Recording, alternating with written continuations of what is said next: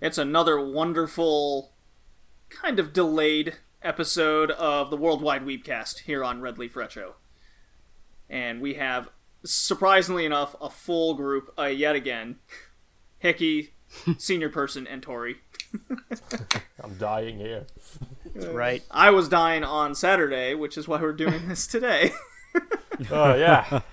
Hey, thanks for the hangover, JD. That was real great. Way in the middle of the night for me. Thanks. Wake up in the morning and just all morning get great. Yeah, we're really going to record this podcast. To be fair, I did have some rather bad news. Well, you tried, and that's all that matters. I was up on time, and then after about 30 to 40 minutes of being up, it was a lost cause. So, today on the agenda, we got our How You Doin's. We got Tori's Quest update, my Shonen update. We're going to follow it up with our topic of discussion, which is Studio Talk, which is going to cover the 70s to now. So, we've deemed it kind of a Gainax to Trigger kind of thing, going, of course, before Gainax. We're going to get Toei to Trigger. It's even, before. Toei to Trigger. We got Hickey's summer season update. That should be fun. Yeah. No, I don't think so. And our review topic of the episode is old school anime shorts, which was picked by Tori, which was actually pretty good. Yeah, you're right. That is my fault. It is your fault. We'll probably slip some TQ talk in there too. Yes. No, you will slip some TQ talk in there. Yeah. I will do none of that. TQ's good. Shut up. TQ saves the anime, apparently, and gives me physical pain. It's the cancer sprouting. Well, alright. Well, how is our Senior Person doing today? Oh, man, I ain't so bad. I just got out of work, and I'm cracking open a beer just to start this podcast off. Excellent. Should be fantastic. I am not drinking beer till at least Tuesday. Oh, you poor baby. And Tori, how you doing? Well, slowly dying. It's just way waiting late for the where I am. inevitability that is death. Not even that. It's just Sweet that it's way embrace. late where I am right now, and I'm going to be up until way in the morning now because of you. Oh, yeah, it's 12:30 where you live. Oh, Great. yeah. Yes. Come on, we won't be here that long, maybe. AM. Probably. Well, we'll see. We'll see. Don't make promises you can't keep. Alright, and how's Brazil doing? Pretty shitty, I guess. The politics is going to shit, the economy is going to shit. Alright. But hey, I had a shitty week. Last week was pretty shitty, but today was fine. I just arrived from work as well. I need a shower. And yeah, I might take a shower after. At least there was no coup d'etat, I guess. Some Yeah. people say we had Yet. one, but I don't. The police not didn't one go of back those on people. strike again, did they? Who? Oh, the police? No, the police isn't on God strike. damn it. Not yet. Not yet. It's not So over here. before we get really, really personal and getting through that kind of nonsense, Tori, you must update us on your quest and how's it Yes. going? My quest is going great. I've had 2 great shows in a row now, so that's fantastic. I'm finally done with the 70s, and I'm heading into the 80s with Ashtano Joe 2. Starting the 80s off really strong, so I'm gonna have 3 good shows in a row. That makes me excited. The show I just finished is Akage no Ann, or Anne of Green Gables, which is a slice of life story based on a Western novel, and just a 50 episode coming of age story following Anne from Anne, which is an orphan when she arrives at her new home when she's 11, and all the way until she is 17 years old and quote unquote an adult. And it was fantastic. It was definitely my second favorite show so far on the quest after Ashtano Joe. Excellent. We'll definitely be getting into the studio that did Akage no An later. I got a little... Nippon! Yeah, Studio Nippon. They have a distinct art style, but we'll definitely go into that. Yeah, hearing you talk about Akage no An really got me interested in watching it myself. Just seeing the backgrounds. Yeah, the backgrounds are fantastic. I definitely think it's worth a watch. And I think I think this is one of those shows that you could also fool a lot of like the more modern anime fans that like, you know, the slice of life shows, kind of that fool them into try that out, especially because you know, it has ties to Studio Ghibli, even with Hayao Miyazaki and people like that founded Ghibli, working on it, having main roles in it even.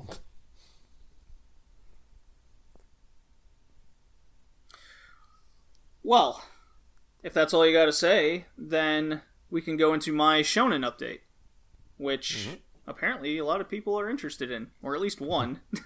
At least one. At least one.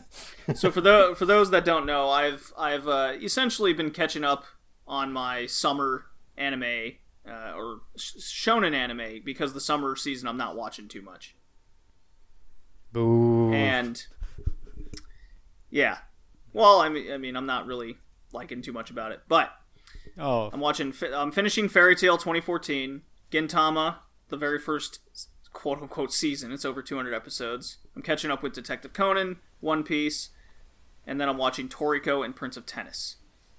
And honestly, Toriko has been taking up a lot of my time. That's a fighting show in which characters power up using food, and it's a lot of fun. It's really goofy. The character models are goofy as well.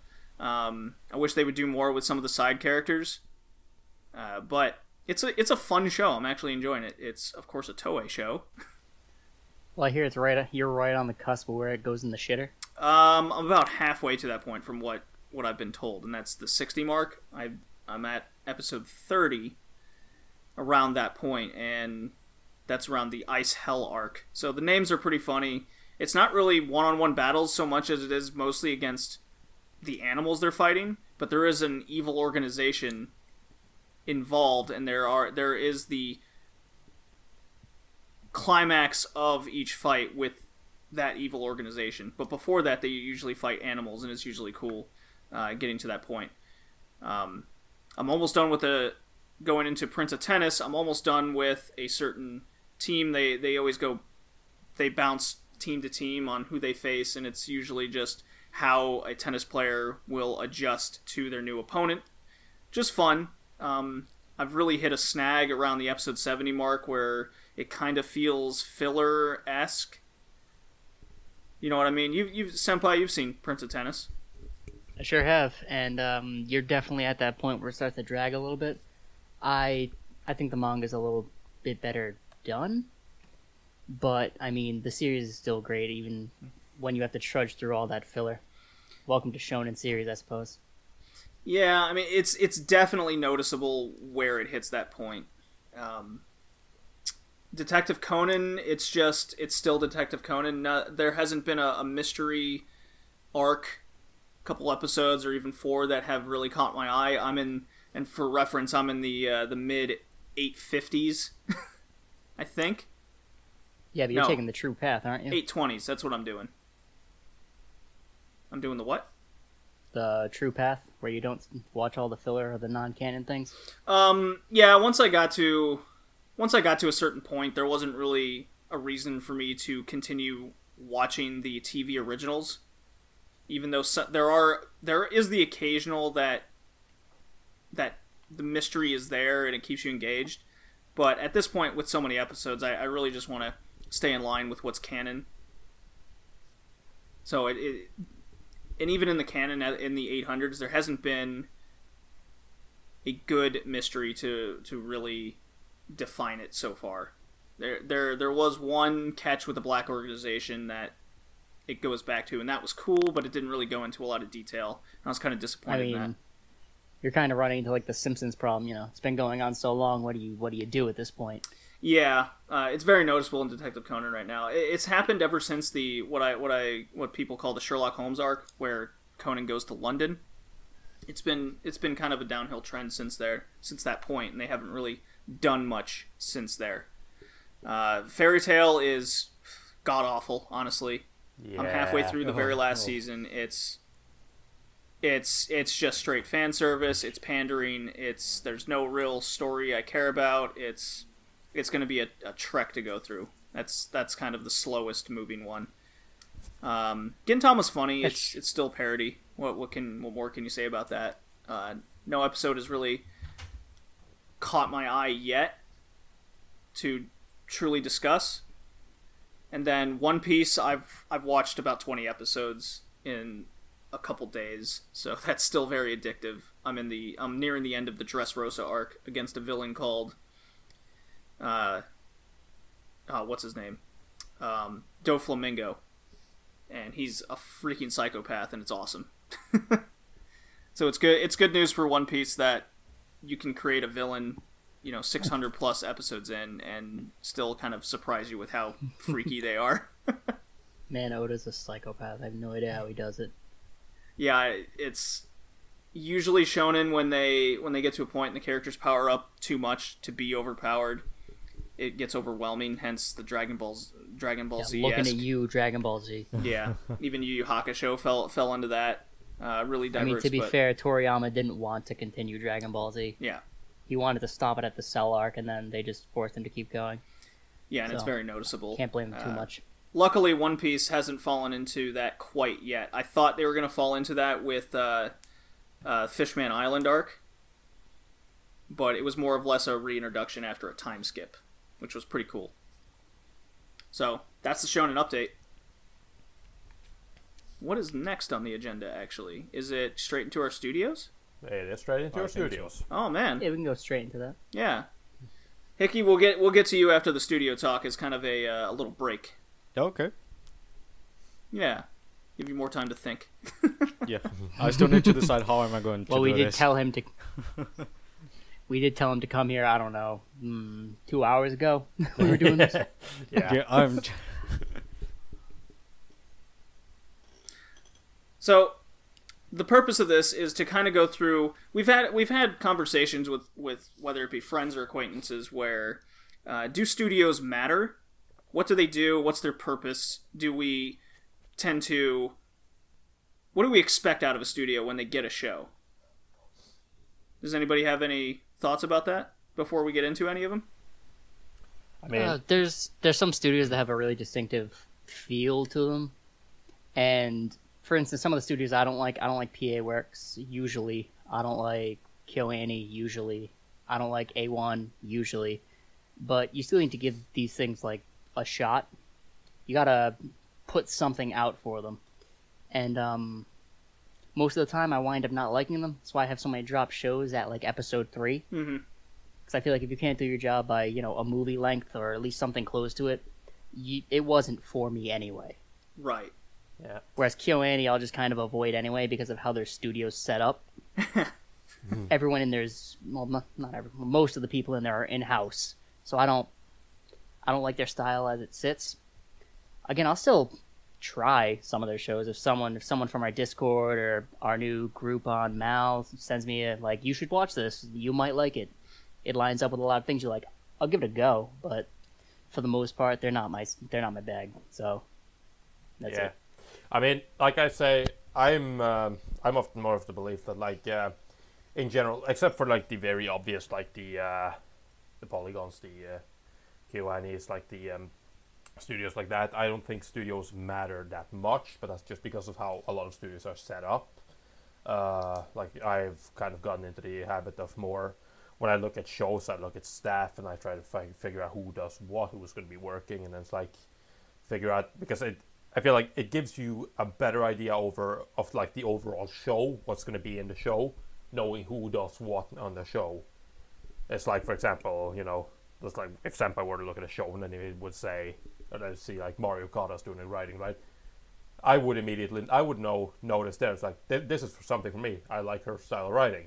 Whereas Senpai, he would look at this and he would say that this show isn't for me. I don't like her writing. So I feel like you get more of seeing that, and especially since Mario Kata moves around a lot. Good example there, but and I feel like you don't really get that representation when you see the studio, because in a lot of cases with a lot of studios, they're kind of just the one that gets assigned the task of adapting whatever source material, and then they go from there.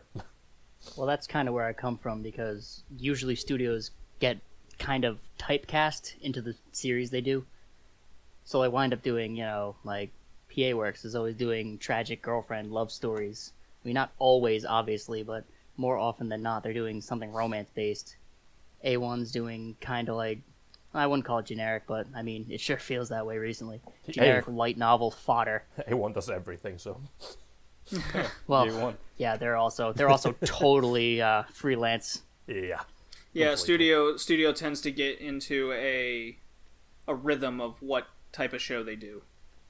That's actually why I was so shocked when Trigger was doing Kisniver. I suppose we'll get into that later. Yeah. Yeah. What about you, Hickey? I think studios they matter. Although we are talking about an industry where we have a lot of freelancers, and just like Tori said, sometimes most of the crew that is doing an anime is made of freelancers. But the studio matter as a company, as someone who's in the middle of the negotiations. They get the money. They need to go out and seek for those freelancers. Sometimes they have people working for them. They don't need to go out to look at freelancers, but they matter. They are the main, the middle. They get the money. They get the advertisement going. They have the place. Although you have a crew of freelancers doing the anime, you're gonna have a president, you're gonna have a vice president, you're gonna have someone to look at the advertisement, you're gonna have someone to look at, what anime are we doing, the schedule and everything of those things. They weren't doing they aren't done by freelancers. They're actually in place. They are the studio. And of course you have the powerhouses that train a bunch of animators and give us gems like Yo Yoshinari and those kind of people. Mm-hmm. I mean, I don't want everyone to think go to it. Okay, yeah. The only thing I just want to comment on that is when it comes to the studio, right? I feel like the studio often gets a kind of false, but it's weird, right? Because it varies from studio to studio. But I feel like people have false expectations of what a studio actually does, and that's for the whole studio gets the money to hire freelancers. You're right. It's just that freelancers are hired on a familiarity basis. People don't really hire people they don't know, so it's kind of like they go to people that work there, ask them if they know anybody, then they bring them in, and it's that's usually how that works. And when it comes to advertisements and stuff like that, that's also kind of taken out of the studio's hands, considering the fact you have the production committee, which works around the studio, which is basically everybody that puts money into this project. And they're kind of the one that pulls a lot of the strings and makes a lot of the decisions over the studio. And that's where I feel like the studio is indeed the middleman. But it's the middleman that kind of has most things that happens in the process of making an anime taken out of their own hands. They're kind of just, in a lot of cases, kind of just there. Except for, of course, as you pointed out, the powerhouses where they have a bit more say in their own productions. So as I was going to say, I don't want people to think that we're typecasting very hard. It's just when we say these, we're talking in general. When we expect something of a studio, it's just what they normally put out. I still do what Tori does. I still look at who's making something I'm going to watch. It's just if I see a studio behind it, I have an expectation for what they usually put out, and then I look at the staff. I don't care who puts it out. If Mario Okada wrote it, chances have it, I'm not going to like it. But if she didn't, if it was, I don't know, let's say Urabuchi Gen, chances are I'm going to like it if he wrote the whole thing. If there's just episode 1, I'll know it's 0. So we kind of do the same thing, just how much importance we put on one thing over the other, and when we start doing that process. Just from a fan's perspective, when I'm looking at a studio, and I want the studio to do something, especially if they're doing, say, a manga adaptation or a light novel or whatever it may be. I want them doing something that they have experience with. I don't want JC staff doing a mech show. Something want Sunrise and Trigger to do it. Something tells me JC staff wouldn't be as good as, say, Sunrise would be. Have you seen Heavy Object? My point stands. No, it definitely does. I don't see your argument. That wasn't an argument. That was just to confirm what you said. you know, when you see something like that, just from me putting a fan's perspective on there, you just know the show might not turn out so well. But let's start with the 70s, and the way I went about this is I went decades up until about the 2000s, and basically I didn't hit we're not hitting any small studio because, you know, studios come and go. We're hitting the ones that have withstood essentially the test of time and what we kind of care about today. And the 70s, what I'm going to do is I'm going to list, I'm going to say the studio, I'm going to say about 3 anime that they're known for, or that people mostly have heard of, and then I'll say the next one, then I'll go, okay, the end of the decade, what do you guys think? So, first one's Toei. They've made things like One Piece, Dragon Ball, and Sailor Moon. Then there's TMS Entertainment. That's Detective Conan, Lupin the Third, Yowamushi Pedal, and other smaller sports anime, quote unquote smaller. Then in the late 70s, it was Madhouse. They've done Death Note, Monster, Black Lagoon, and Studio Nippon. She's done Hunter x Hunter, Future Boy Conan, and Akage no An, just for you, Tori. Yay! So that's the 70s.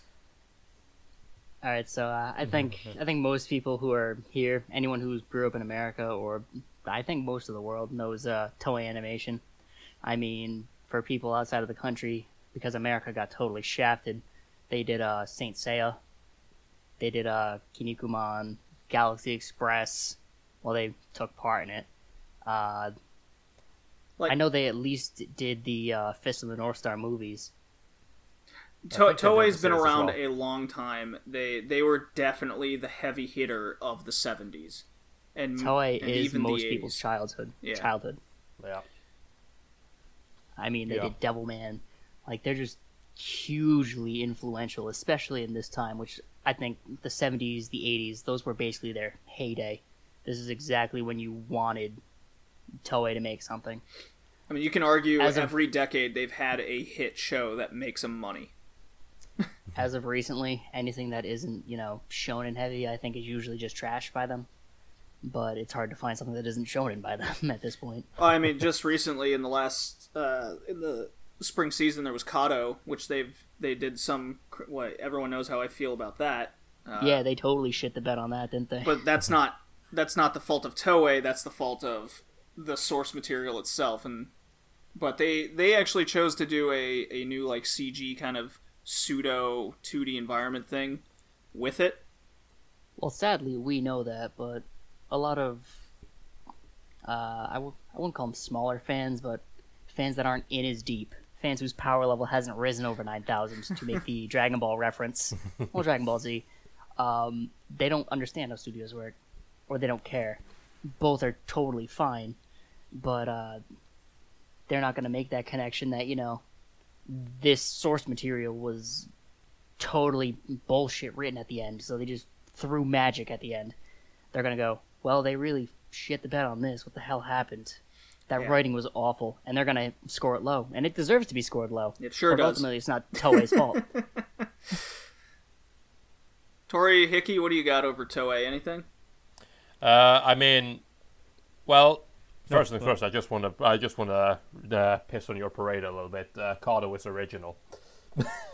Oh, great. So it was written like even shit. better. Yeah, but yeah, no.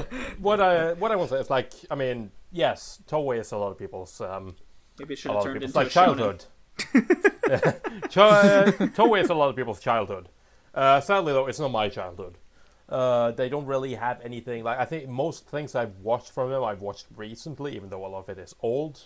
So I don't really have much of a like connection to Toei.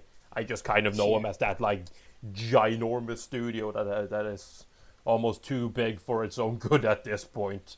I don't mean that in the sense that they're doing so well that they can't do anything wrong. I just mean that in the sense that there has been over the years there's been some stories coming out of Toei on production issues happening because people just do not agree or messages do not come across because the company itself is so goddamn large.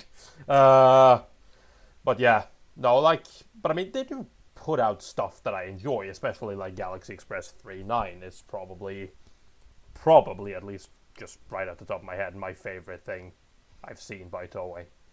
Or Mononoke or Slam Dunk. Mononoke, yeah. Oh, that's right. They did that as well. Yeah, I mean, that's kind of thing, right?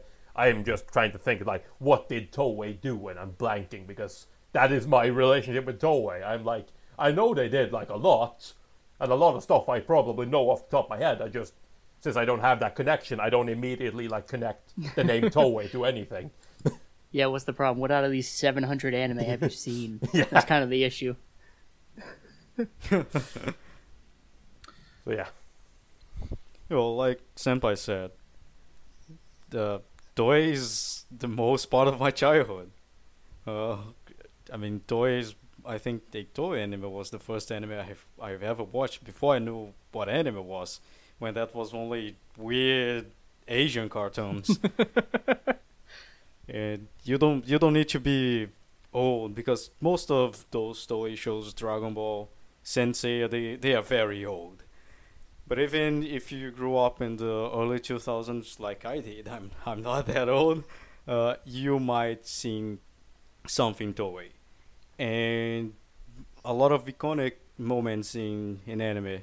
Of course, you have the source material, but still, Toei was the studio who gave life to those source materials, who went to televisions abroad Japan and said, "Look, can you show this up on your on your TV?" And people sure messed up with censorship, but still, we got it. It's probably because the reason I'm here. Probably, of course, everyone knows the scene of Dragon Ball. Everyone knows the scene of Sensei. How old is Shonen Jump, for the record? I can look that up for you, but you're going to have to keep talking while I do Okay, that. well, moving on to the next one of the 70s. These others are basically just the other studios of the 70s, because if you look at a list of shows that came out, everything was basically Toei, or at least the big shows. And then there was TMS Entertainment, Madhouse, and Nippon. And as I said, TMS Entertainment, they're a bit different. Madhouse, we'll get into that, and Nippon. So, Hickey, what is your experience with TMS Entertainment? Sorry to cut you off, but it's August First of 168. all, just talking about Say again? August 168. 168, yeah. So, okay, what I wanted to bring up was it seemed for a long time there that Toei Animation, if it was a hit in Shonen Jump, Toei got it. And that was the case for a long time. At least that's just from what I can see from it. For the most part, that is still the case. Yeah. Anything heavy goes directly to Toei. Yeah. Some of the smaller stuff or stuff from other magazines is what kind of gets dispersed out. And we'll get to when Toei wasn't the only studio to get Shonen Jump stuff later. So Hickey, what you were saying? Yeah, well, I was saying that, first of all, we need to give TMS Entertainment and Madhouse a praise. Of course, they are not as much as noble as they are in the Well, past. it's definitely not the Madhouse you know. But still, they are survivors. Yes, they are survivors. They've been here since the 70s. Most of those studios are very, very old. People sometimes, I think, they don't realize that, because especially if you watch a bunch of seasonal anime, or like, for example, we're gonna talk about it, but KyoAni is like 80s or 90s, but people only noticed KyoAni in the middle 2000s. KyoAni. But man, those studios. Yeah, KyoAni. Holding... We'll get to them, but just to say something, they weren't really relevant until the mid 2000s. Yeah. Yeah, I know, but what I'm talking about is that those studios, they are very old, and we need to praise, because we know how the industry. Yeah, is. I mean, I'm more or less it's the way I wrote this very out rough. is I more or less am sticking the studio in a certain time frame when they started becoming relevant. Yeah. Yeah, no, I know. I mean, KyoAni early on was a in-between studio anyway, so... Right. Yeah. So, like, TMS Entertainment, nowadays, they are, like, kind of hit and miss for me. I sure watched a bunch of the things they pull out. Not much of older shows, because I think they were like TMS, only TMS or something like that. Then they became TMS. And They were Tokyo Tokyo Movie Movie Studio. Or Tokyo Movie Shinsha. yeah. Yeah, so like I'm more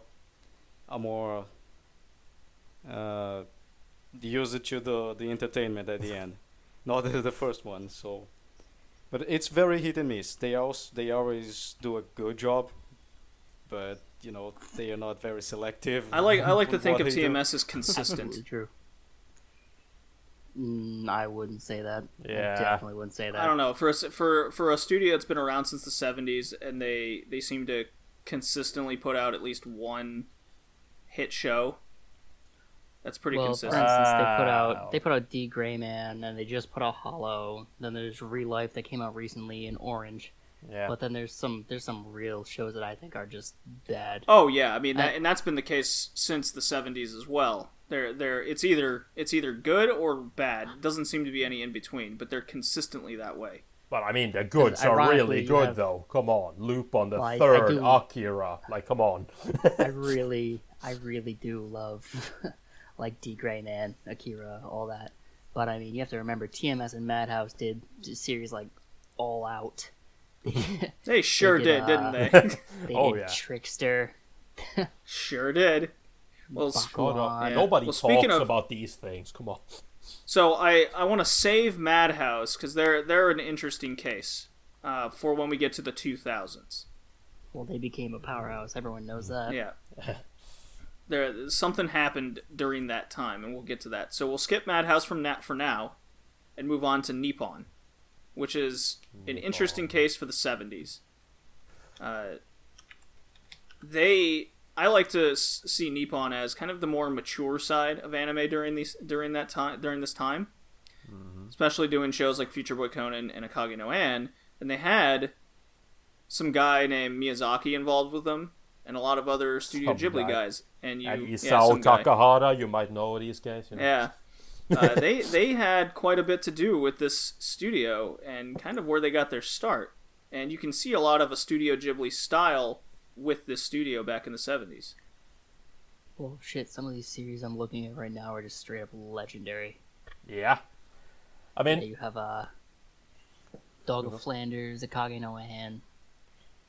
Yeah. Oh god. and that's they're kind of their stick, and they're right? international hits too. Yeah, and that's kind of their stick, right? Because what Nippon did, they did a lot of stuff, and especially Hayao Miyazaki and Isao Takahata. Like, they did a lot of stuff for a anime programming thing called World Masterpiece Theater, which the whole stick for that was literally to take like world famous novels or short stories or anything and kind of make animated series based off of those. Yeah, and it was a hit in the West. Even when I was living in Germany, a show like Heidi of the Alps was very popular. People talked about that, watching that as a kid. And even though it was a show from the 70s, people talked about it in the mid-2000s when I was over there. I mean, shit, man, they did A Jungle Story, or The Jungle Book, they did The Sound of Music, Mm-hmm.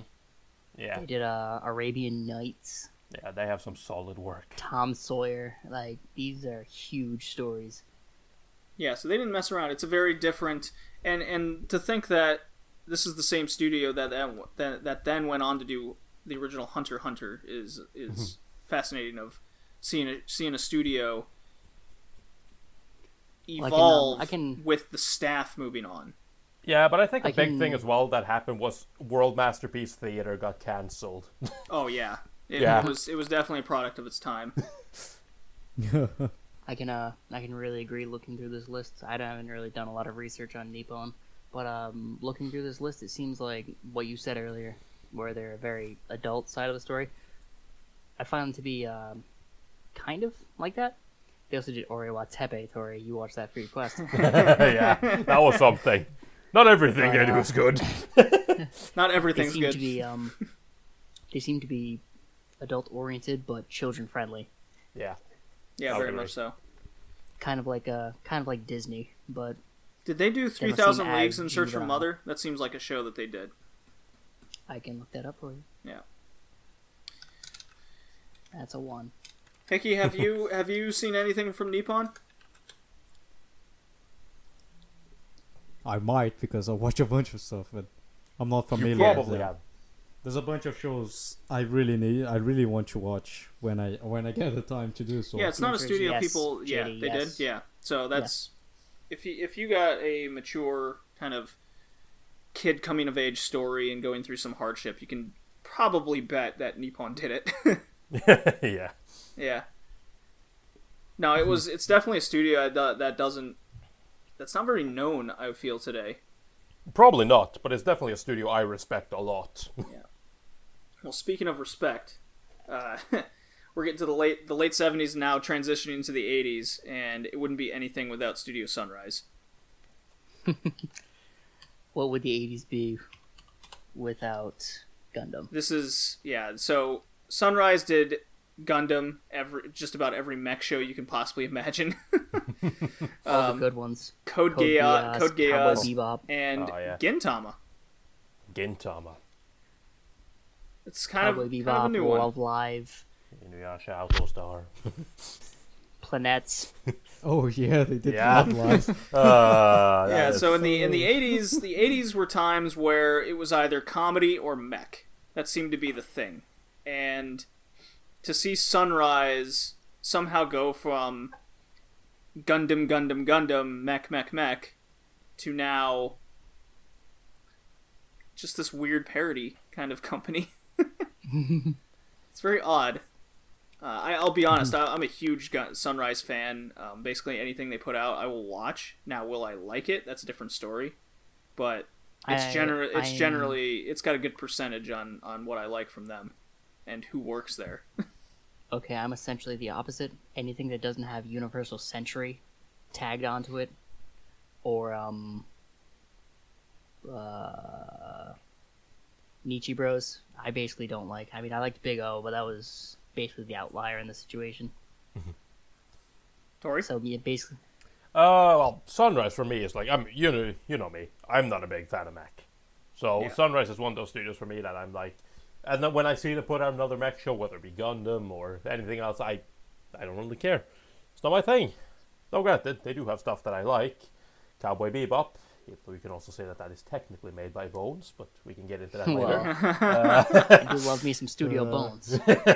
But yeah, I mean, like, it's one of those things where I feel like Sunrise for me kind of sits very, like, nicely at this, like, average to slightly above average studio. It's like, it's got stuff that I like, but I'm not going to go out of my way to watch a Sunrise show.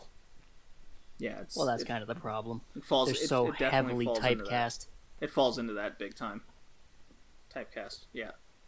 Yeah, Senpai, you're right. But they did Dirty Yep. Pair and Votomes. Yeah, oh yeah, definitely. Again, they do good stuff. They did Planet this as well. Oh yeah, they did. Yeah, they're in space quite a bit, aren't they? Yeah. Well, it's easy to draw black backgrounds with dots. Oh yeah. What are you talking about?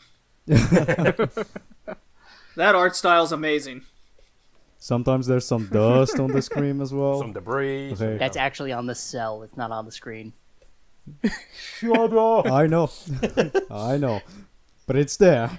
It's there. It's moving with the cell. Yeah. Early Sunrise, I really love them. Anyway, I think every single show, not every single show, but most of the shows they pull out, they're interesting.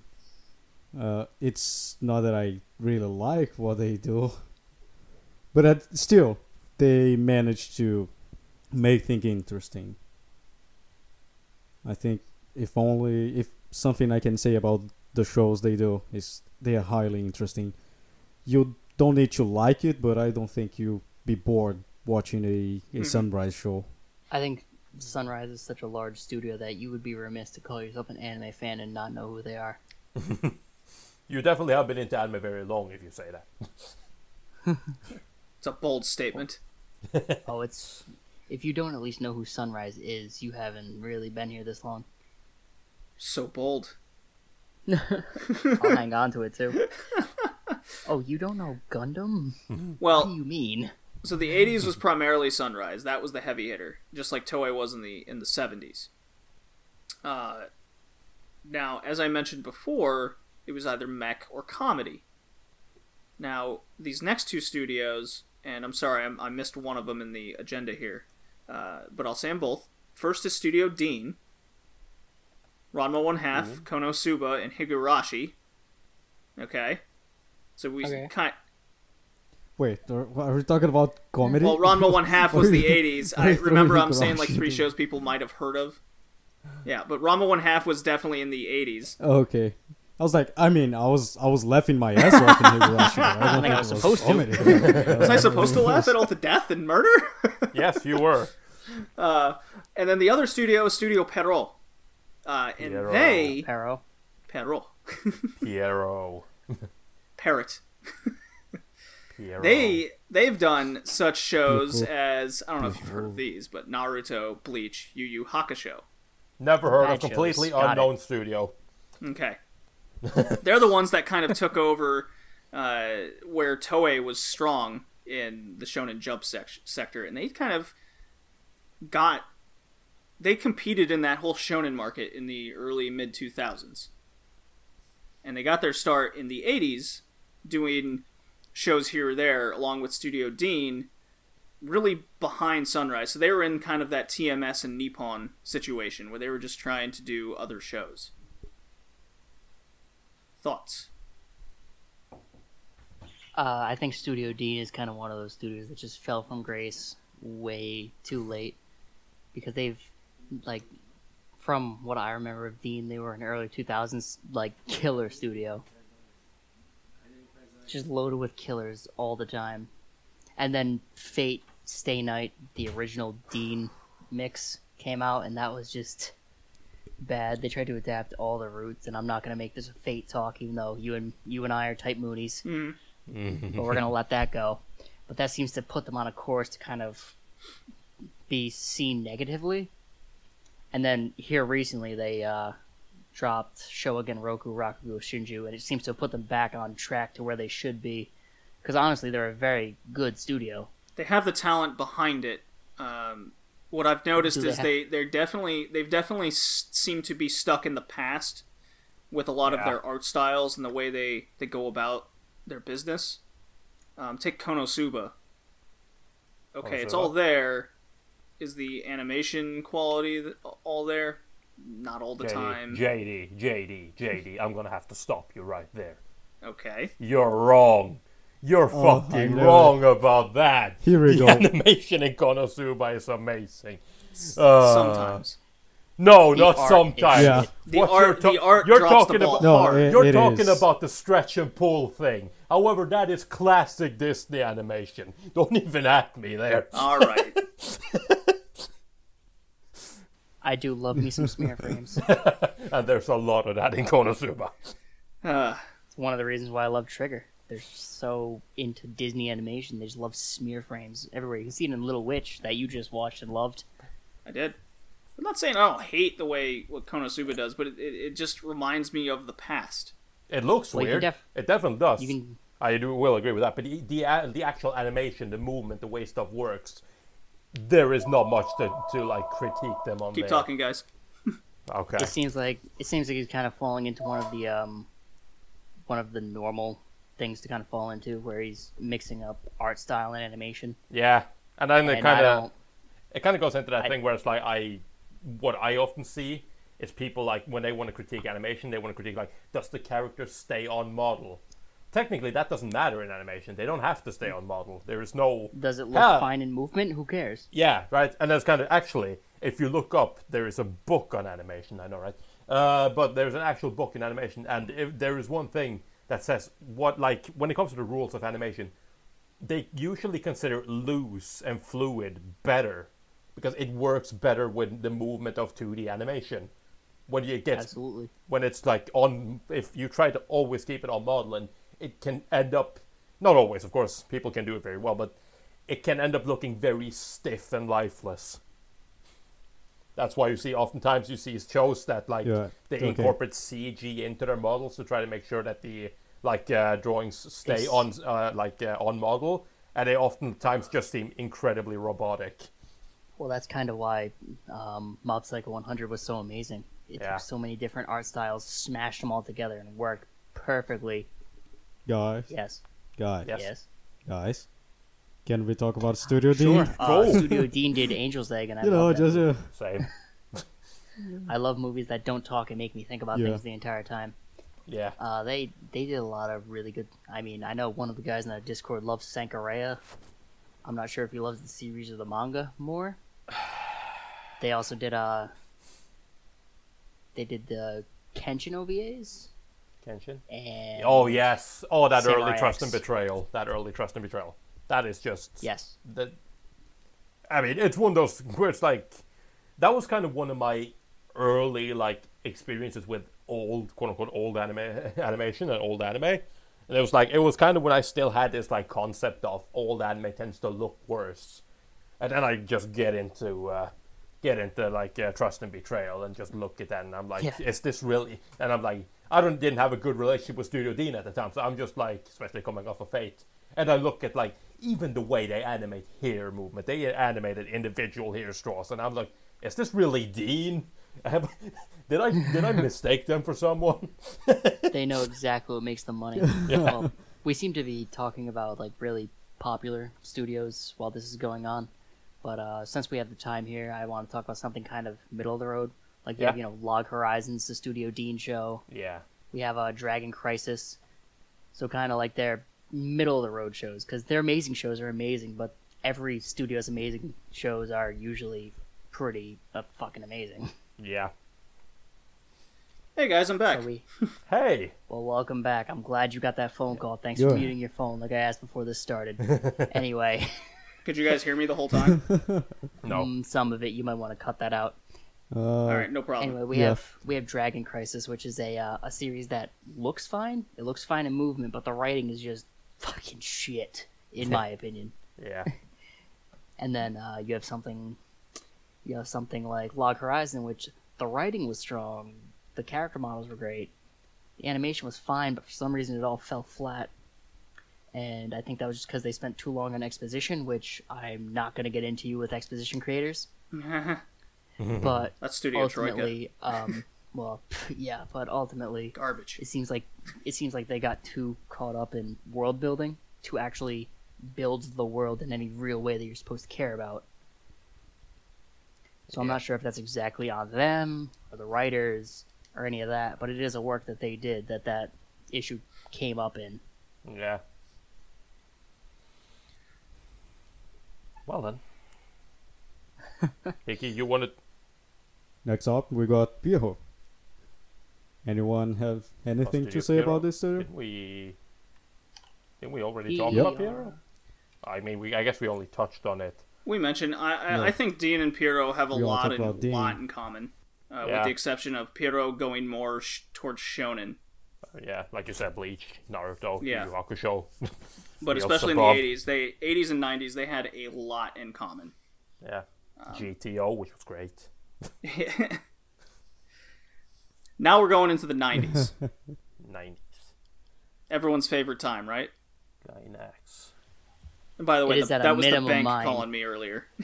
So I kind of had to take No, that. I know exactly No, what no. it was. I don't remember a lot. So what are we talking about in the 90s, JD? So we got one of my favorite studios and one of your favorite studios, And not which mine. is Gainax and JC Staff. I like Gainax a lot. So there That's was why I like Trigger so much. Yeah, the 90s was I wonder why.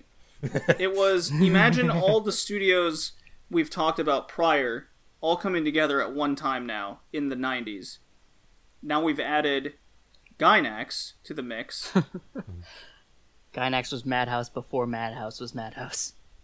And what Gainax has done is Gurren Lagann, some Evangelion show, and Yeah. Gunbuster, which we've covered on this podcast. And JC Check it Staff out. went a totally different route than that, you might say. They've done things like Revolutionary Girl Utena, Toradora, the more relevant Food Wars. More relevant. We should have stayed a manga. Well, I mean, Still Food not a Wars is fan of going. Toradora at Food Wars is all. going into a third season, so I'm sure a lot. I mean, there's a lot of fans out there. You definitely see a different trend coming here now. To all the fans of Toradora, or not Toradora, Food Wars, I suggest you just read the manga. Yeah, you're basically getting the manga anyways. You're basically watching the manga, but way slower. You're Doesn't that watching mean the it's good manga then? Voice acted. The first season was good. It does if you like it, but if you're looking for anything else, I mean, you're better off just reading it. You'll get it faster, and I think it's a better format personally. Yeah. Okay. But I like manga, so I mean, I don't know what to really say about that. So, what did these two studios do differently that separated them from the pack? Because during the 90s, there weren't a lot of studios cropping up. I just from my observation. Gainax, I like to say, well, this is obviously false, but they stopped caring. They did exactly what they wanted to do pretty often, and it seems like every time they did that, they got another hit series. Neon Genesis Evangelion, Fooly Cooly, Gurren Lagann. They had, well, you might know a little series we called Karikano that we reviewed last episode. Wasn't exactly everyone's favorite. To say the least. Gunbuster, which anytime they just threw the rulebook out the window and did what they did best, which is animate, have Ano go fucking nuts and try to kill himself off the top of the roof, but write stories and direct. And they had Nadia, by the way, which is the other one. Nadia I the think we Blue might Water, review yeah, that or pretty something. soon. Yeah, that's it. Yeah. They've kind of fell from grace now after they all split and started forming Studio Kara, Studio Trigger, and then a couple stragglers went to other studios, but for the most part they went to Kara or they went to Trigger. So nowadays you can't see Gainax in its true form with new things, but if you go back to the 90s and the early 2000s, you see Gainax how they should have been, how they should always be. And to be honest with you, I love this decade of Gainax. They're hands down my favorite studio of all time, but I'm gonna have to follow Trigger from now on. Well, it's funny you bring up Karikano because JC Staff actually helped out on that show. Yeah. I'm not really sure what they did exactly. I think they did some in-betweening for it. Yeah, well, in between manga panels, I don't know. Yeah. Well, But it definitely fits their so... style. It definitely fits their shoujo-esque style that they went for. Mm-hmm. They have this artistic feel to them. Am I being presumptive in saying that? No, I don't think so. You know, it's always like flowers coming across the screen, glitter plant explosions. They're pretty good at doing shit like that. Yeah. You know, Every embracing the single time. tropes and doing something a little bit more with them. I've noticed. Yeah. Maybe even getting a little bit more mature, which we don't see from a lot of shows. They've done one of my favorites, Honey and Clover. Well, I do feel that Gainax and JC Staff kind of split up, and JC Staff was, well, I'm not literally talking about splitting up, but I feel like JC Staff was more of the josei shoujo side of the 90s, whereas Gainax took more of the seinen kind of shonen like side of the coin. Shonen robots. Well, robots are as shonen as it gets. Who doesn't love a good robot fist fight? I don't. Well, you're a piece of shit, Tori. Anyway, No, come on. You're a terrible person. You should feel bad. that's right. Your taste is garbage, just like your wife. Hey. Too low. What Oh, the wow. hell? He threw the I'll wife kick you in the in the middle. shins until Oh, you fucking damn. fall over dead. Just fighting words. Were we talking about Oh, studios? So back to studios. So back to studios. Yeah, it's interesting to see that what a studio had to do, because you didn't see a lot. You saw maybe 2 or 3 make a name for themselves, but doing something different of the time from what the powerhouse studio was doing. And in the 90s, I feel like there was no single powerhouse studio, but it was all the ones from the 70s and 80s now, kind of on equal terms. Well, I feel like we left one studio out of the 90s. All right, what would that be? Production IG. I wouldn't. Ghost in the Shell, Eden of the East, Kimi ni Todoke, Kuroko no Basket, that helped with Neon they Genesis Evangelion. But those shows came later. Ava, Fooly, they're making the new Fooly Cooly. Yeah, but I see, Jay, Wait, you have them set for 2000, so I guess.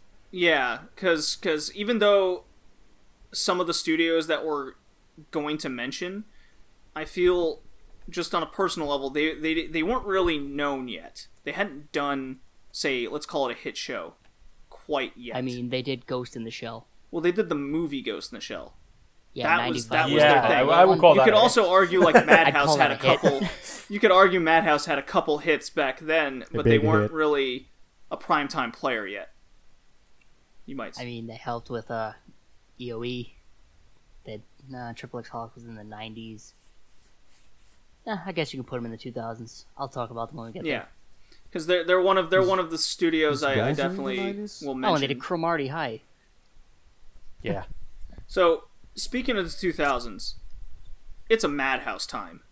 Madhouse. in the Now, middle of the what street. happened in the late 90s, early 2000s to have Madhouse command so much authority? They adopted Guy Nexus philosophy. Yeah, they just stopped giving a shit. Yeah. They became New Gynax. Because this is whether they did just about every show you can imagine. You could Google anime 2000s to 2006.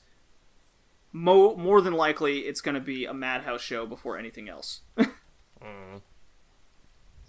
Yeah, I think they kind of gave the step ahead when every single time we have a stagnation on studios, and then like in anime manga, light novels, visual novels, you have a stagnation. It's And then just someone stop. hits. Then someone takes that step ahead, like one step that change it all. And in the 2000s, it was Madhouse.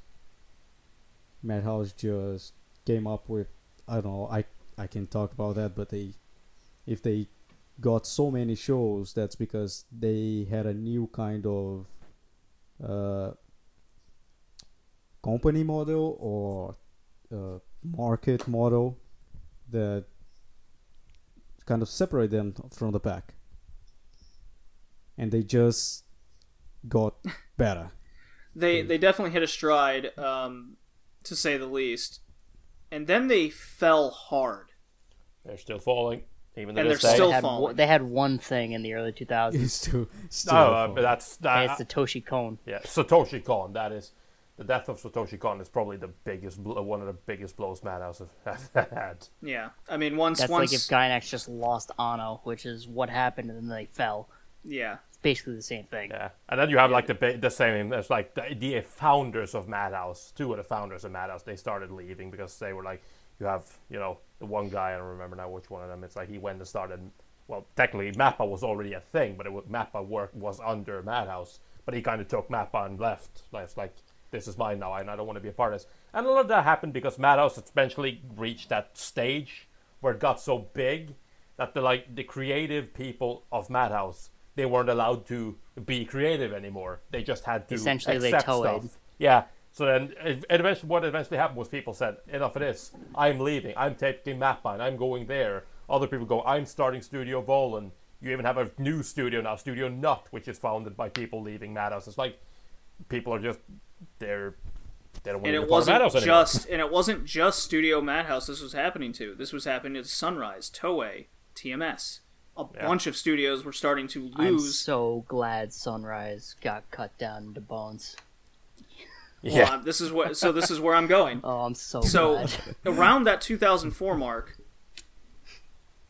is where we have Studio Bones, Production IG, and then out of nowhere, seemingly Kyoto Animation hit something, and they hit a gold mine of something, and it wasn't Yeah, key shows. key shows. They hit, luckily for them, issue.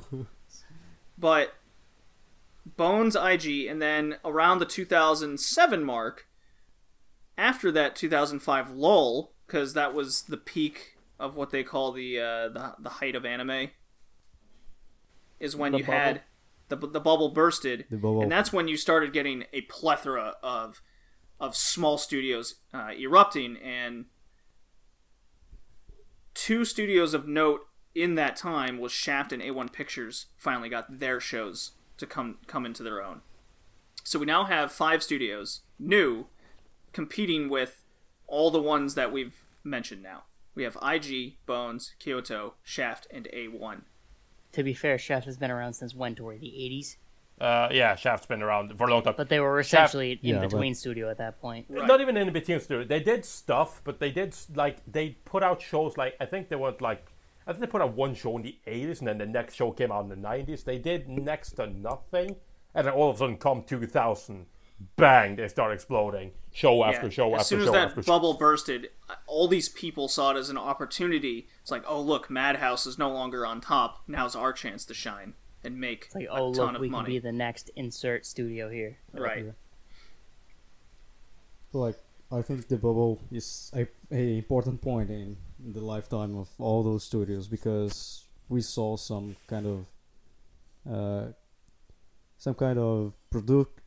production methods to arise. For example, you have a lot of insiders. A bunch of studios stopped bringing on a bunch of freelancers to work for them, which is the case of PA Works. PA Works strives to not get freelancers, only get in-house animators.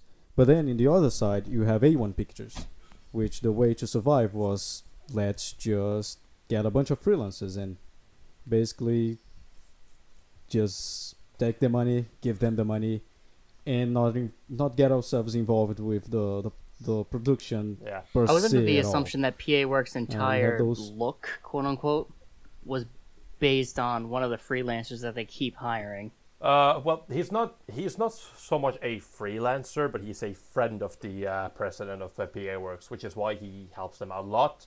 And they this is where I feel like it's important to recognize the connections, how important connections are in anime, because PA Works essentially became the studio that they are now due to connections, because the president has a lot of connections. I mean, it's why you see such as which I show you should watch, Senpai, The Eccentric Family, where it's one of the things that kind of stood out in the first season was that all of a sudden they get Madhouse veteran Toshiyuki Inoue to animate cuts for them. Again, why? He doesn't work for them. Well, it happens because he knows the president. He is friends with the presidents of PA Works. So it's they managed to get these huge names in the industry to help out at times. But as Hiki says, essentially PA Works' business model is to try to not have freelancers. But I feel like they have this weird... PA Works has this weird standstill kind of business model as well, where it's they want everyone to progress. Nobody should work the same job more than 2 years. Which is why they kind of have this Bones mentality. in-betweeners. They should be, within 2 years, they should be key animators. Right? So it's they end up not even firing. They end up starting to tax their workers a lot because, quite frankly, most people aren't going to take the step from in-betweener up to key animator, especially not within 2 years. And what does it matter if everybody became a key animator? You need in-betweeners. You cannot make anime without in-betweeners in today's in the way stuff works now. Well, Well, PA Works, no, I like to... No, not No, yet. they They're can't. working on a way to do that, but they can't actually implement it yet. Yeah, they're working on a Yeah. bot to do But it. it does. It's not viable like, yet. well- It still looks pretty bad. PA Works, I like to describe in the same way that Canepa, that's the Canepa effect. I suggest checking his channel out on YouTube. Yeah. Anyway, that's the same way Canepa describes UFO table. And please don't say ufotable, because that's UFO table. It's Ufo- about a table. Ufotable? Yeah, don't say that. Anyway, his philosophy is, we don't outsource until we get fucked. Yeah. And that seems to be the same thing PA Works does. Kind of. Well, it's funny you guys bring up PA because they were kind of this turn even more in the industry. Like Tori said, it's all about their connections, and this is also where we started seeing kind of even more studios kind of come into their own, and that was UFO Table, the Polygon Pictures, Studio Wit or Wit Studio. Well, that's just IG. Wit Studios is a Yeah, subsidiary and of Brains Base and Trigger. So it's almost like we've seen people break off even more, or studios trying to have a separate version of themselves to make a different kind of work to get away from their typecasting.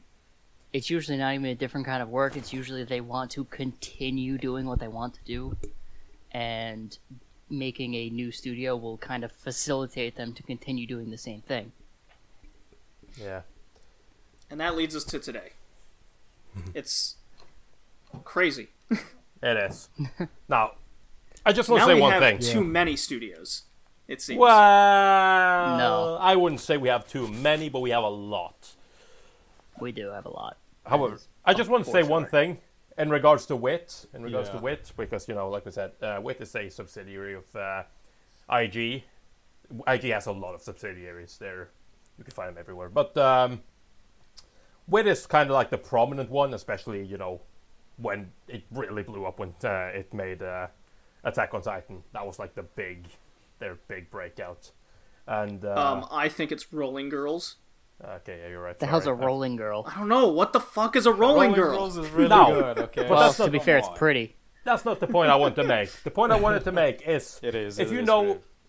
The if you music know is something good as about well. studios, you will know A1 has a very shitty reputation. And I'm talking A1 now. Because A1 has a shitty reputation because it has like 5 people. It only has 5 people working for it that actually works there, and the rest is freelancers. And they kind of have this staple of being, the studio that the problem in the anime industry, because they treat their workers pretty poorly. And they do. They are a part of the problem. They're not the only problem. WIT is incredibly similar. And now with the president and other people of WIT Studio coming out and kind of explaining their whole work ethic when it came to Attack on Titan, you realize that. You realize that, first of all, the president is a workaholic and he treats his employees the same way. This guy is not afraid. Wasn't he the guy Yeah, that said, the director. isn't the guy that said, like, we're gonna wipe our animators Yeah. or something like that? They were no. Was It's that that is guy? the president and the it's It the was the president Wits and of the the guy, yeah. director. I think of the second season of Attack on Titan. I think those were the two that did the interview, and it's like they're talking about literally how the animators are so happy for the success of Attack on Titan, which is understandable. Yet at the same time, they go on to talk about the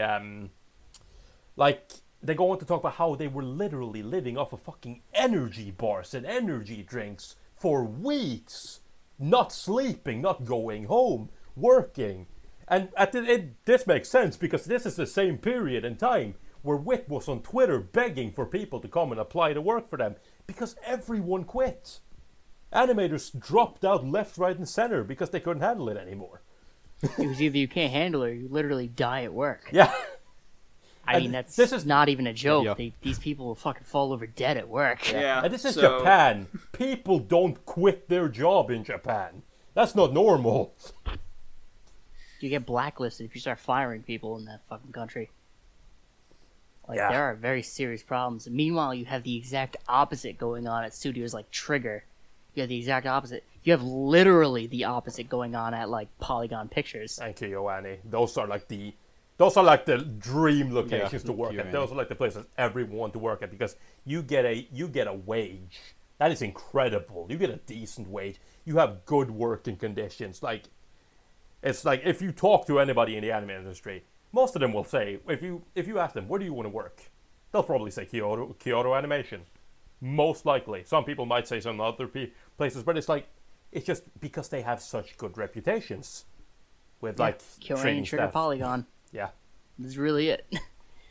The rest of them, you're basically getting worked until you fall over think- dead or become important enough that you can say no. Yeah. I think the other thing that I think it's important to mention with the newer studios and how they are nowadays that those things, they aren't only studios, they Yeah. are brands. And I think it is important because how I see the market is like it's survival. It's a jungle, it's dirty, and if you don't do shit right, Yeah. you're done. You're right. So like you have UFO Table Cafe, for example. You have PA Works as restaurants as well. They have all those other business they start sprouting with the brand, and they have a fan base. They can, you know, have more money to do their stuff and make originals. I don't know what they do with their money. Probably nothing. They don't have money to spend. Everything goes. They can't hold any money. But anyway, you have that kind of stuff. You have, for example, PA Works helps to develop cities. I think that's very important. I think that shows from the 70s, from the 60s with Tezuka Productions, from nowadays, how they grew up. Not only, you know, we talk about anime being part of the culture, the pop culture, how it helps to develop things. But the studios, they are also part of it, and that's very important. Going to the future, something that I realized a while ago is that like you guys said, some animators, they are making studios to be able to do what they want to do. And one thing that I realized that more and more we see studios striving to achieve a uniqueness to the adaptation. You have Shaft, you have Polygon, you have Ufotable, you have Trigger. They are very unique, they are very stylish. And I think this is the next step on the evolution. You're gonna have more and more unique look, a more unique look to the anime. Well, ironically, those studios you just talked about are the exact studios I would watch literally anything that came out by them. Yeah. Anything Shaft produces, anything that Trigger touches. But Like, there's no other studio that made me care about a trap, a bunch of children, some words on the screen, a harem series, another harem series. Like, there's no other studio besides Shaft that made me care about those things. So I will watch anything they touch. Same thing goes for Trigger. Even though I didn't like Kill la Kill, I knew exactly what kind of studio they were because of where they all came from. Yeah. What I want to talk about as well is I just want to touch on this like little interesting thing, which, and especially I know you know about this, and you know, with Trigger and whatnot. But when we see these studios, more and more studios, you know, popping up, we also see this interesting thing, which especially, you know, I'm very interested to see how Trigger and the other studios in this does, and that is the like how studios will form bonds, and especially studios such as Polygon Pictures and Trigger and a bunch of other. I'm gonna see if I can actually pull it up. Trigger and Production IG are coming out with something. Yeah, but it's I'm not. It's but we're talking. that doesn't really matter much because the people from Trigger are from Gainax. Yeah. The people from Gainax had very close connections to Production IG, so that was Well, already it makes bonds that sense. they had. Yeah, but what I'm talking. It's please go, Tori. What I'm talking about is the, especially in this case, Ultra Super Pictures. You know, this is, I got some studios wrong, but it's like studios like Sons again, or that Trigger and Legion Films, and this is essentially a collaboration. It started out as being like kind of like the Nippon thing. Well, what they World wanted Masterpiece originally Theater. was to make a bidding chip so that they could get whatever they wanted put on TV. Yeah, essentially. It was an animation block, kind of like what World Masterpiece Theater for Nippon Animation was way back in the 70s. This is we're seeing like kind of the rise of that again, which I find kind of interesting. How you will now see more studios kind of come together and form quote-unquote alliances to kind of try to strengthen their own like standings in the industry.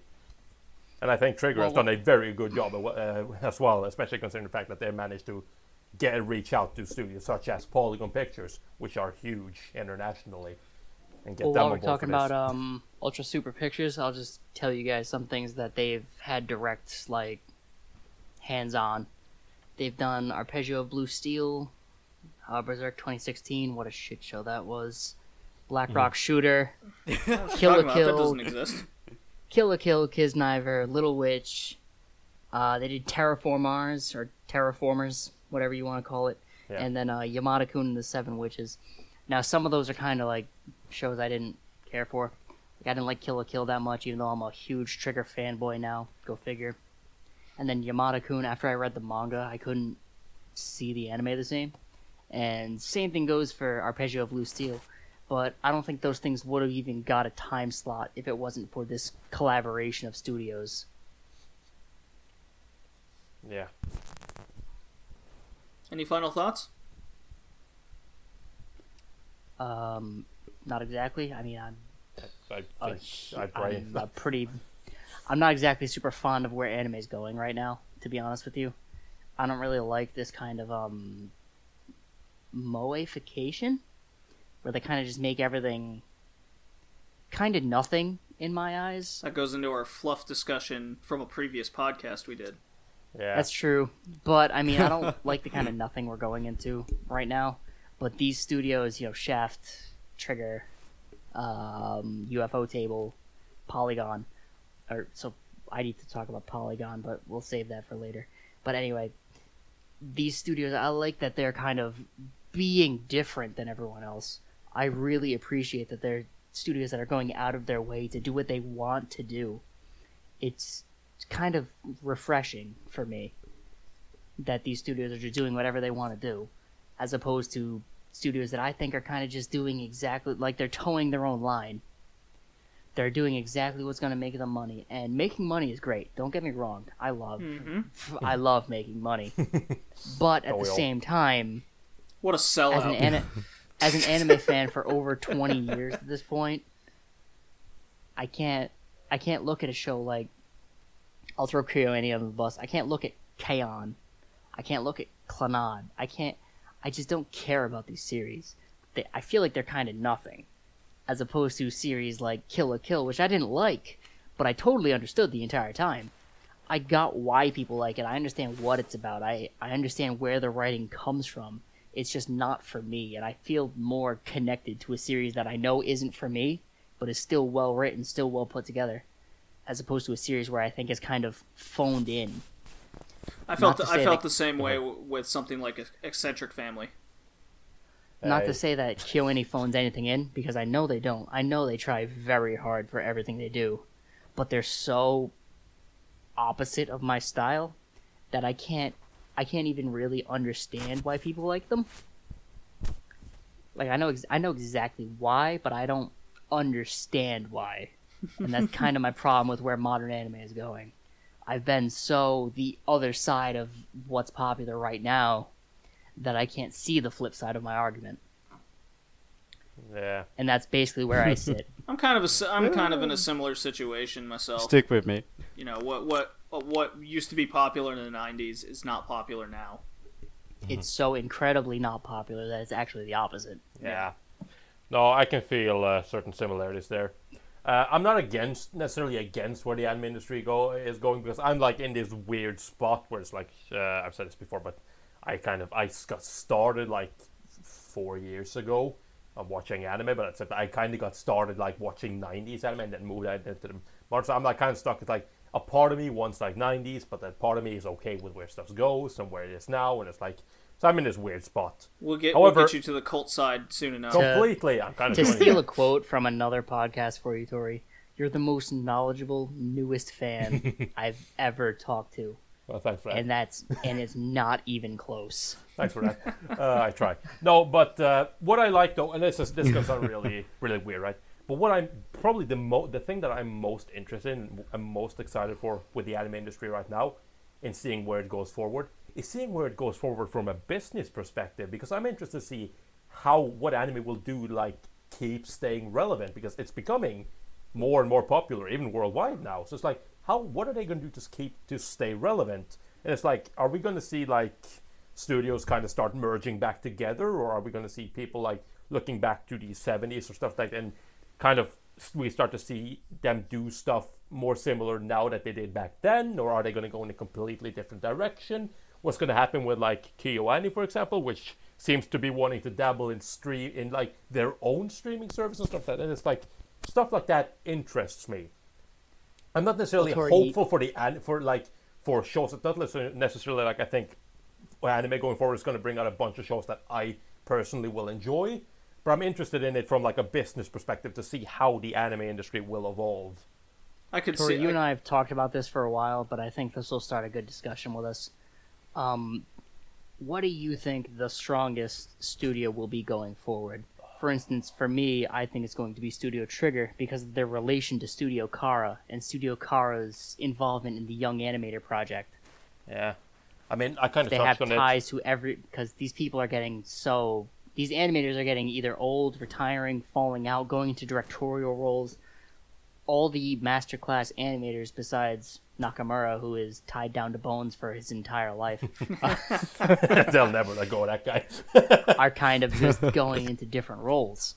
Yeah. So I think having this tie to the Young Animator Festival, having this tie to these shorts, giving this great working relationship with Studio Kara because of what happened with Gainax, I think that Trigger going forward will be the strongest studio because of all that, and because they're entirely founded on creative principles. They're entirely founded on doing what you want to do, as opposed to a studio like Polygon Pictures, which is already incredibly famous. They're already very good at what they do, and with like the release of Blam, they did Knights of Sidonia. Please God, do Biomega in the movie. They can go far, but there's no creativity left in that studio. They're so by the book, exactly how the manga, the light novel, whatever they adapt is, that I don't know if their creators are creative enough to make something their own. I could see a couple studios, such as the Madhouse or Toei, even a Sunrise, take people from this developing project and work for them, because money talks. They do, but Money talks, I mean, but connections are very strong in this industry. they are. But connections is what drives this. But, Sure, I mean, but you put and enough that's- zeros. You put enough zeros on that check. Well, yeah, but they're not going to do that. That's kind of where the anime industry is now. They're not really going to do that. I don't think so. But like what I think is, and you kind of have, I understand, and I agree with you, Senpai, in that Trigger is probably a studio. It's definitely a studio to look out for. I think they're going to do great going forward. The problem is, but it's not even a problem actually. I don't know why I call it a problem. The thing is, it's like you look at Polygon. What can a studio like Polygon offer that not very many other studios can? Job security, and I think that's going to be a huge thing going forward. So it's like they are definitely, huge issue. yeah, right. And so it's like people are definitely going to be looking to them, and I like what they do because first of all, they have a great businessman as a president. Businessman, not a creator, a businessman. He really knows what he's doing.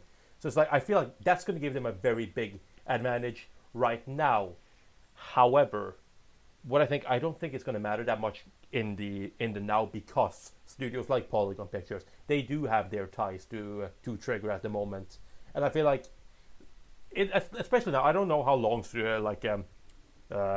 what's it called, Ultra Super Pictures is going to last. But as long as they're all in the same building, so it's going to be pretty difficult to break them up. Exactly, right? And that's like, as long as this tie is still active, I feel like these studios are pretty much going to grow simultaneously, more or less, because they're collaborating essentially on a lot of stuff. That's not a crazy thing to think. And just for the sake of brevity, I just want to ask if anyone else has anything else to do before we start, or anything else to say before we start moving on. Just because we do have to talk about these shorts, and these shorts ain't exactly going to be so short in our talks. I think we're going to pretty heavily disagree on some of these. Maybe. Maybe. I know I will. Maybe. Everyone good? Well, yeah. Hickey, what you got? Anything? Yep. No, I already kind of made my conclusion. I would say KyoAni would be the strongest anime studio going on, especially because they are going to try a new kind of business model. To be fair, we might just make a shorter form podcast of this entire topic. I probably should have just made this a topic in the beginning because we could talk about this for hours. Yeah. I know at least Tori and myself could. Yeah. And I'm sure you guys could throw in because you've been watching long enough to understand what we're talking about. Yeah. Yeah. Yep. No, I mean, you guys make great points. I can't really argue. I honestly do think that the bigger studios will stay relevant and take a lot of the talent away from the smaller ones. I honestly don't think Toei and Sunrise will ever have an issue. At least not for a very long time. Not for quite some time, but I could definitely see them going, you know what? Madhouse is kind of crumbling, but they're building right now. Toei is technically having problems right now, but it's not problems enough to actually have any real Toei meaning. also produces One Piece. Yeah. I could easily see what I want to last put is just I could totally see some big person coming up from Trigger, and his contract's about to expire, and Toei just says, "Hey, some free reigns on a show, give you enough zeros on this check." Well, the problem is Toei is a much harsher work environment than Trigger, Yeah. and that's the kind of thing. Like, he'll freelance for him. I don't know. You get a young enough kid sees the mighty dollar JD. again. I'm just gonna say this. I pretty much think what's gonna happen in that case is he's gonna say, "Yes, I will work with you on this project," and he will help them out on that, and then he will be right back. Because the problem is, I don't see this changing very much, because this is just the Japanese mentality. You're loyal. You tend to stay loyal to the people that bring you up. Times are changing, Tori. They Not are. in Japan. They are, but not in Japan. Yeah, the only I exception know to Japan that it takes a really- lot longer. That's for The sure. only exception to that, really, that I can think of right off the top of my head is Yo-Yo Shinari, because he was brought up by Madhouse, or he got his first job at Madhouse. However, he wanted to work for Gainax. So when I Gainax still all of a can't sudden, believe. when Gainax all of a sudden managed to figure out that he had applied to them, and they were like, "Wow, how didn't we know this?" They decided to give him a job, and he decided to tell a lie to Madhouse, where he said being an animator was too hard for him, so he was going to quit the industry. And then a couple months later, he's working at Gainax. That's like the only example I can think of somebody actually forsaking the company, bringing them up for something else. However, the Yoshinari brothers have also never been your common people. Well, how about we move on to Hickey's summer update on the anime season? Yeah. I know you guys are excited about this. It's been shorter because, we talked so much about the studios that I really need to wrap up everything. I won't talk much, don't worry about it. I'm not here, like Gigo would say, I'm not here watching everything, all of that shit, so you don't need to watch you. I'm watching everything because I'm batshit crazy, and I don't really care about what are you guys watching. I think starting up, I'll just say some shows that caught my attention. First of all, I think everyone here is watching is Kakegurui. It's just amazing. Oh, I read the manga. I can testify it is good. And Jabami just gets on my good side. It's just what a woman. But instead of going through every single show people are watching, which would basically be Ballroom, Touken Ranbo, Kakegurui, I'll go to some of shows that kind of caught out my attention, and I don't think a lot of people are watching them. We're gonna have Shokaku no Altair. It's not drawing itself to be a really good show, but the story is very interesting. First of all, it's on old Turkey. It's like Turkey against French or something. It's very interesting. It's something you don't see very much in anime. Oh, is that the Catholic show with church people fighting? No, it's No, not. the Catholic show. It is also a very disagree. good show, which is Vatkan Kiseki Chosakan. The first 2 episodes we had Vatkan, high-tech priests, some satanic shit, and people dying. I was laughing the entire time. It was amazing. I Laughing really and had a dying. good time. A really good time watching it. Yeah, it was amazing. I think you guys should watch it. No, I think you won't. guys I'm will love watching it. We got Made in Abyss, which I kind of convinced Yeah, you got me on JD that to one. watch the first episode, and he enjoyed it. Tori, I don't know. I'm what gonna start it. I'm gonna was wait to to see if, watch like, it. I'm think there are some shows that are on the chopping block that I'm gonna drop. So once I drop them, I'm gonna pick up that, and I'm gonna pick up the Centaur anime. Show's pretty good as it sits right now. Episode one yeah, wasn't the so Centaur one. That's good. Centaur no Nayami is also a very good show. I wouldn't recommend this to everyone. bad. Obviously. If you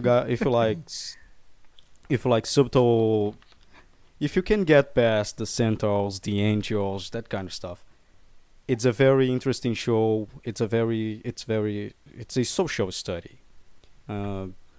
You have those peoples you have in society that is heavily against political incorrect.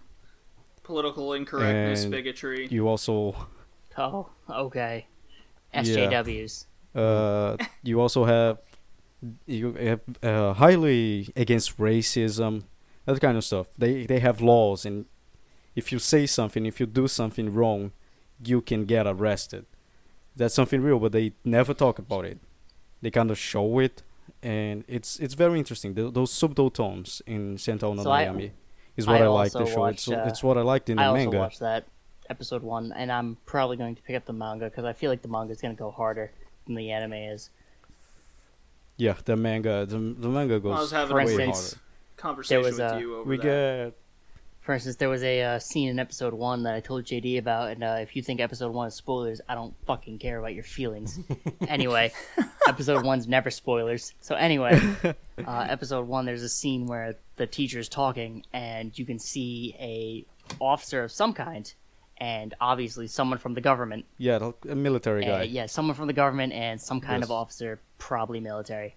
And she's talking what you can only assume is propaganda after seeing that. And you hear her say the whole thing, and she says the whole thing, and then they'll stand up and do the Pledge of Allegiance. And that is, if that is not the most politically charged scene I've ever seen in anime, I don't honestly know what is. But if it's... Well, there's also the scene, one of the few, which I also praise this show for it. It doesn't have a lot of exposition. One of the few moments of exposition is when they are talking about how the humans evolved, and how instead of 4 members they had Oh, 6 right. members. And at one time they say, oh, if humans evolved to have 4 members, the only thing they would have different would be color skin, hair eye skin, color, and that's it. and so there wouldn't be any kind of discrimination between them.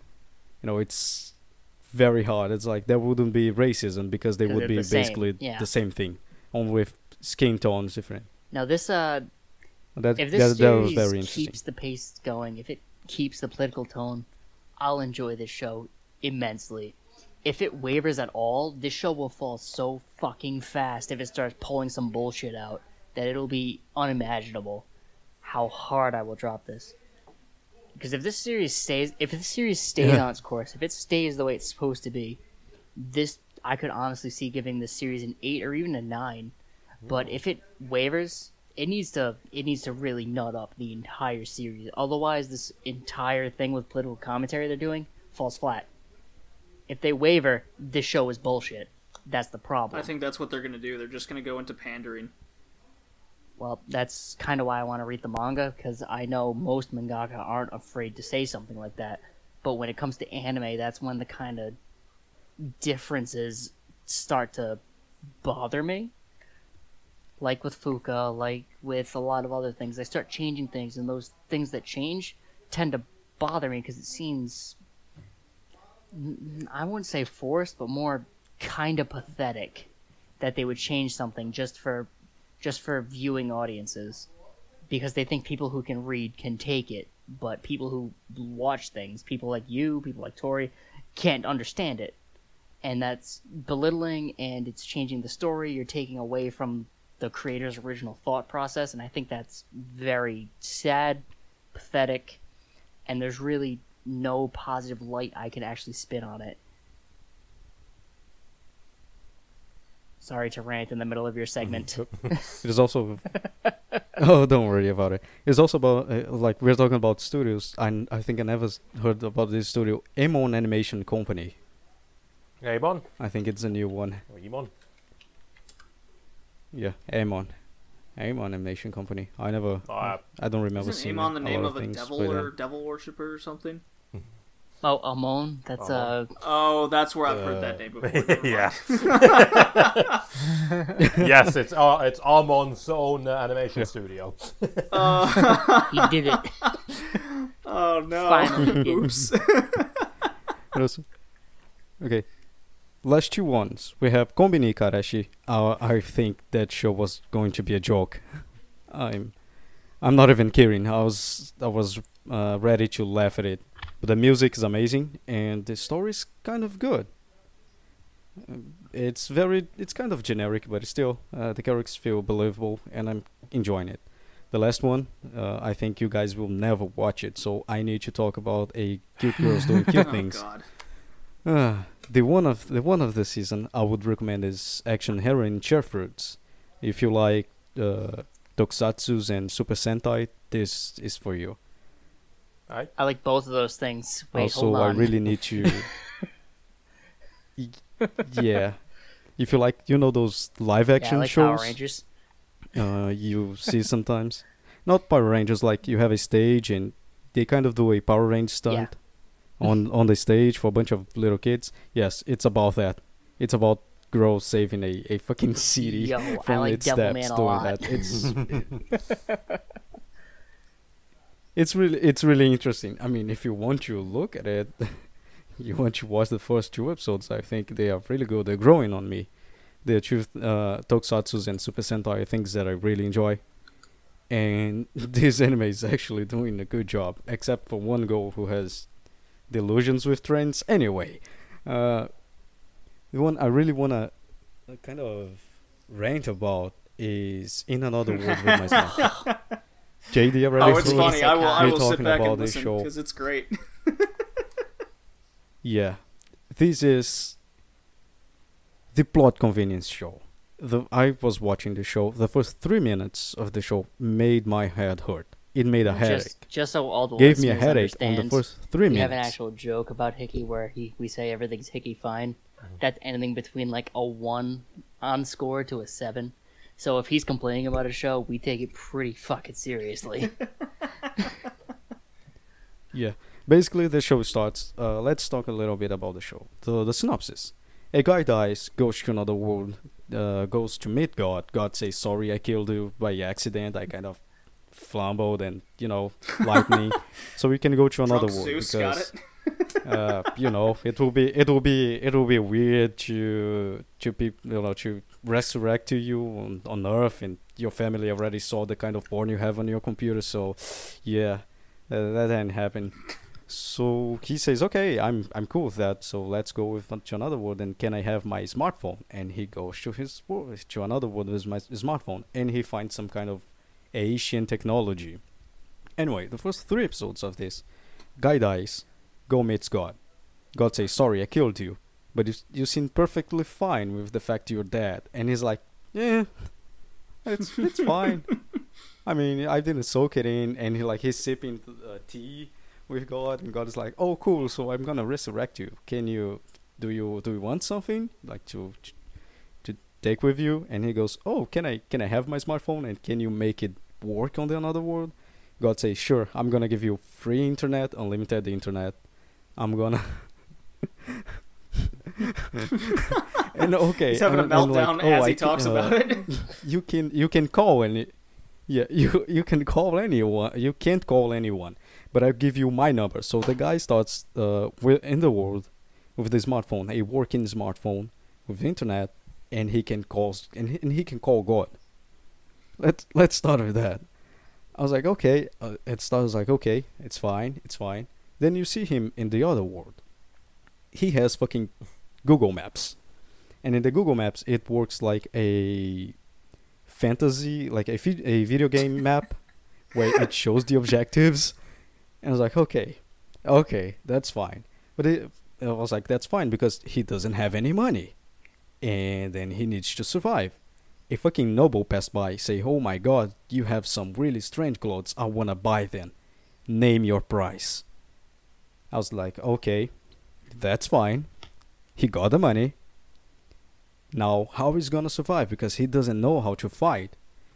Immediately goes to a fucking flashback of God saying, "Oh, I'm gonna give you basic fighting skills so you don't die." I was like, that guy sucked God dicks. There's no way. That guy sucked God's penis. There's no way. He's so overpowered. Like, there's no way. God gave him the number, gave him the power. He can use fucking every single magic of the world. The rare magic user can use up to 3 magics. Guy can use 7 fucking magics, and he can copy magics of the other people, which should be impossible. But no, since he gave God the old good old sucking.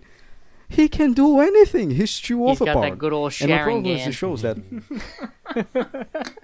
yeah, there's nothing left to the show. Sounds This good. The character doesn't need this to seems like progress somehow anymore. the most And generic because of that, and least generic LN I've ever heard of. It sounds like a couple 5-year-olds Yeah, the problem found is- Dad's liquor cabinet and tried to come up with their own story. Yeah. Good golly God. yeah, the problem is, what happened is this show is empty. There's nothing there, and because of that, the fact main character is a insert your face here and your name really makes it worse because you can see it. There's nothing there to kind of mask it. You only see this guy. He moves like a robot. He moves. He talks like a robot. I'm not It's even like kidding. Cosmo was an every single movement he asshole, does- the guy from No Game No Life No, couldn't it's really every like, single deal of with his people moves. outside of making plans. Like he just has no downside. Like every time he moves, it's millimetrically perfect. He doesn't waste any movement. It's so weird. And so, I'm interested to see where the story is going get it. because there's The nothing story there. is about a speedrunner. It's He yeah, broke pretty the game much. early, so now he just has to finish it. Pretty much. And like this is not even the most the biggest plot convenient, because he's gonna find some Asian technology that will make him more overpowered. Like, oh, why? I am God. Fucking shit. I What hear kind a of s- power do you need? I need to be more than After God. hearing all these shows, I hear a serious lack of Bullied Orphan Girl and TQ Season 9. Well, you don't want to watch TQ Season 9 because it's Yeah, hot there's- garbage. Continue. Hey. The Hi. 2 first seasons of TQ has been pretty good. Shut up. Oh, yeah, the ones by Mappa are pretty good. Yeah, who would have fucking thought? There's the first 4 seasons are by Mappa, if I'm not mistaken. So First 3. okay, first 3 fine. Well, who cares? Time to Until talk you about touch some no shorts. Pepsi, you fucking let me know. Are we gonna move on? Yeah, we're gonna move on. Talk about some shorts. Yeah. At 2 hours, we're going to move on. Good job. Yeah, Yes. 143. Let's go. I think we're on pace for our usual. Yep. All right. So the 4 shorts we're gonna go over is A Piece of Phantasmagoria, Neo Tokyo, Jumping, and She and Her Cat. And Neo Tokyo will be the last one. Mm-hmm. All Okay. right. So the first one is A Piece of Phantasmagoria. God damn, this shit was fucking strange. I think that's the point. Holy shit. There were a couple things I liked about it. Like, I liked that it gave off that old Disney film Fantasia. It gave off that kind of vibe early on. Sure. And it started to kind of, like, evolve. It started morphing its way into a Salvador Dali vibe. Which I don't know who's a... And for who's those who into that don't know, kind of- Yeah. he's a It's a Okay. surreal Yeah, painter. a very famous surrealist. Everyone has probably seen The Melting Clocks. Yeah. yes. That's Dali. Okay. So everything was kind of like, it's kind of warped and skewed, but you still know what everything is. Some things seem out of proportion, which you noticed by the giant kettle that people lived in, but also the fact that there were like small plants that were fucking gigantic, shit like that. So it seems like humanity has shrunk over the years and turned into these small little fucking gremlin creatures. This world early on seemed really like idealistic, but as that as these 15 shorts that I watched as a movie, just like I believe everyone else here has. Yes. It seemed to kind of degrade their idealistic world and kind of show you like the shittiness that world held. Yeah. To be honest with you, I kind of feel like I watched the series the wrong way because I watched it in that 2-hour chunk or that 1 hour 40 minutes or whatever. I feel like it would have been much better if I was, I don't know, high on acid or mushrooms. What was the drug of choice in 1995? Because that's when this came out. Okay, that's gonna be Sid. Okay, go on. And just kind of, I feel like I would have been better off if I was, either tired and just watching a couple minutes. But I was straight sober, and I watched an hour and 30, 40, 50 minutes, however long this is. I think it's an hour 20, actually. Yeah, something like that. I had to take a couple breaks myself. However long I watched, I feel like I would have enjoyed it more if I watched it in 3 or 4 minute chunks like it was intended to be watched. But because of this podcast, I watched it as a whole, and because of that, this entire series suffered for it. Well, no, I very much enjoyed it, but that's because I watched it before sleeping. So it really set you in the At mood. the end of it, I couldn't.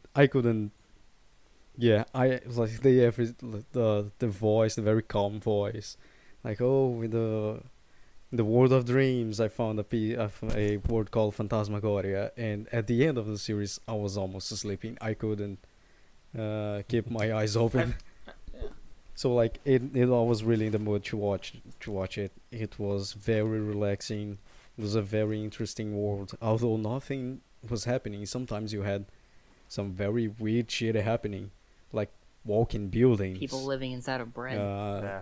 You had this people living whole inside town bread, making stars. alcohol. Yes. A whole A town hotel in making the alcohol. ocean.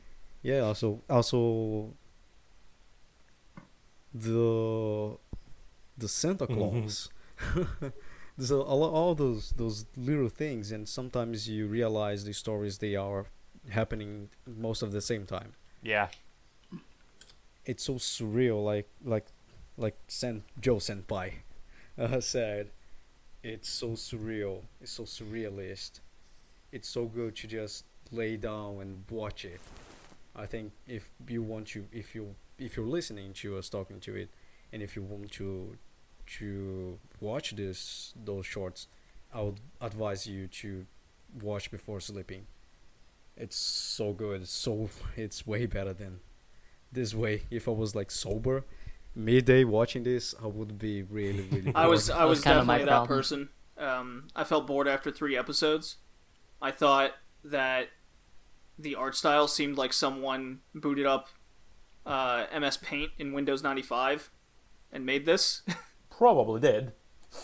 That's not exactly out of the realm of Yeah, they possibility. probably did. I thought the music was like a consistent soft piano was fitting of the mood and setting that they were trying to do. As I was watching, I felt kind of a surreal moment where it was bringing up memories of my childhood watching or reading Dr. Seuss, where Oh, I can see that. you get this sequence of real or imaginary beings trying to mold with reality, and that's kind of what Phantasmagoria actually means. It So- kind of felt like the Cat in the Hat when Thing 1 and Thing 2 started. Exactly. Yeah. Yeah, okay. Every single piece of Phantasmagoria felt like its own individual story, yet in a connected world, which to me is what Dr. Seuss is. Lorax says don't cut down the trees. Well, Now, to one me, fish, two fish, red fish, blue fish. to me, a piece of Phantasmagoria was interesting. I was interested by it, but I'm not gonna lie. I kind of threw when we were talking this topic. Everybody was kind of in an agreement that we should have 4 shorts on there, and this kind of went on there because it fit the time frame. I knew very little about it, and yeah, it fit the time frame for what we like pre 2000. But for me, it was kind of one of those was like, it's... I like the surreal feel of it all. And I kind of like the whole, like, you know, in the dreams, I went to a world called Phantasmagoria. I found a world called Phantasmagoria, and it's like, and then kind of just go into there, because it kind of just, I don't know, kind of picturing it all as just some weird ass dream. Just, I don't know, sits well with me, I guess. But at the same time, I'm sitting there, and at the same, like, the entire thing ends, and I'm like trying to think to myself, so what I get out of this? Well, nothing really. Like, it was, I wasn't bored, and like I didn't hate watching it, but it's kind of like when it ends, I move on with my life, and I will never think of that. Like, I will never think of a piece of Phantasmagoria ever again. It was until you go to sleep at night. No, I won't think of it then either. It's just kind of. Yeah, you should watch to go to sleep. I actually watched it at night, so I went to sleep not too long after. I really didn't like it. I thought it was boring. Honestly. I thought it was a 5 out of 10. Like, just straight up nothing. Like, I didn't dislike it, but there wasn't really anything to it that made it like higher either. So it was kind of just like, I like the cactus short. That was about it. In my eyes, the art was bad. It was. The animation was terrible. There was animation. The story was nothing. I gave it a 2 on 10. Yeah, I gave it a 3 I didn't myself. enjoy it. But again, I think it could have been. I think I gave it a... It could have been much higher if I watched it in the proper 5-minute format the entire time and just, one episode a night. But because I watched it that quick, hour 20 total, I think that really hurt my enjoyment of the series. I understand why people would think this is fine, but because of the way I watched it and the kind of person I am, I know I didn't enjoy it like I should have. Yeah, I might be with you on that myself. My score, I think it was the high one, because I was in the right state of mind to watch the show. But if I wasn't, I had a very shitty week. I just wanted to sleep, and that was the perfect drug to make me sleep. I slept like a baby. But if I wasn't in this right state of mind, yeah, I think a 3, maybe a 4 will be a very solid score for this short. It's interesting. We all came to pretty much a consensus pretty easily on that. All right. Well, then our next short is Jumping, directed by some guy named Tezuka. Never heard of. Oh, he might be important. Nah. He's a pretty important dude. Something Astro Boy, yeah. something Phoenix, something Pluto. Never heard of anything like this. The guy clearly. This is doesn't know the what he's oldest short on our list here of 4 from 1984. The Godfather of manga. Yeah. I would like to go last on this one as well, because I want to hear what everybody else has to say on it. Okay, I was a bit confused watching it, honestly. I could tell. Yeah, well, Tori, you were on. We were on a voice chat. Yeah. When I was watching it, and it just focuses on something traveling through the world in this first-person view. Someone. And jumping place to place. Uh-huh. And he sees many different things, people, events occur until the end. Yeah, I figured out it was a she later. Yeah. Inevitably, it's just to repeat it over again. So, why the jumping? What is the symbolism behind it? I think I got it where it was... This is what I took out of it. It's kind of resurrection of life. How the order will inevitably repeat itself. I don't know if it got that deep.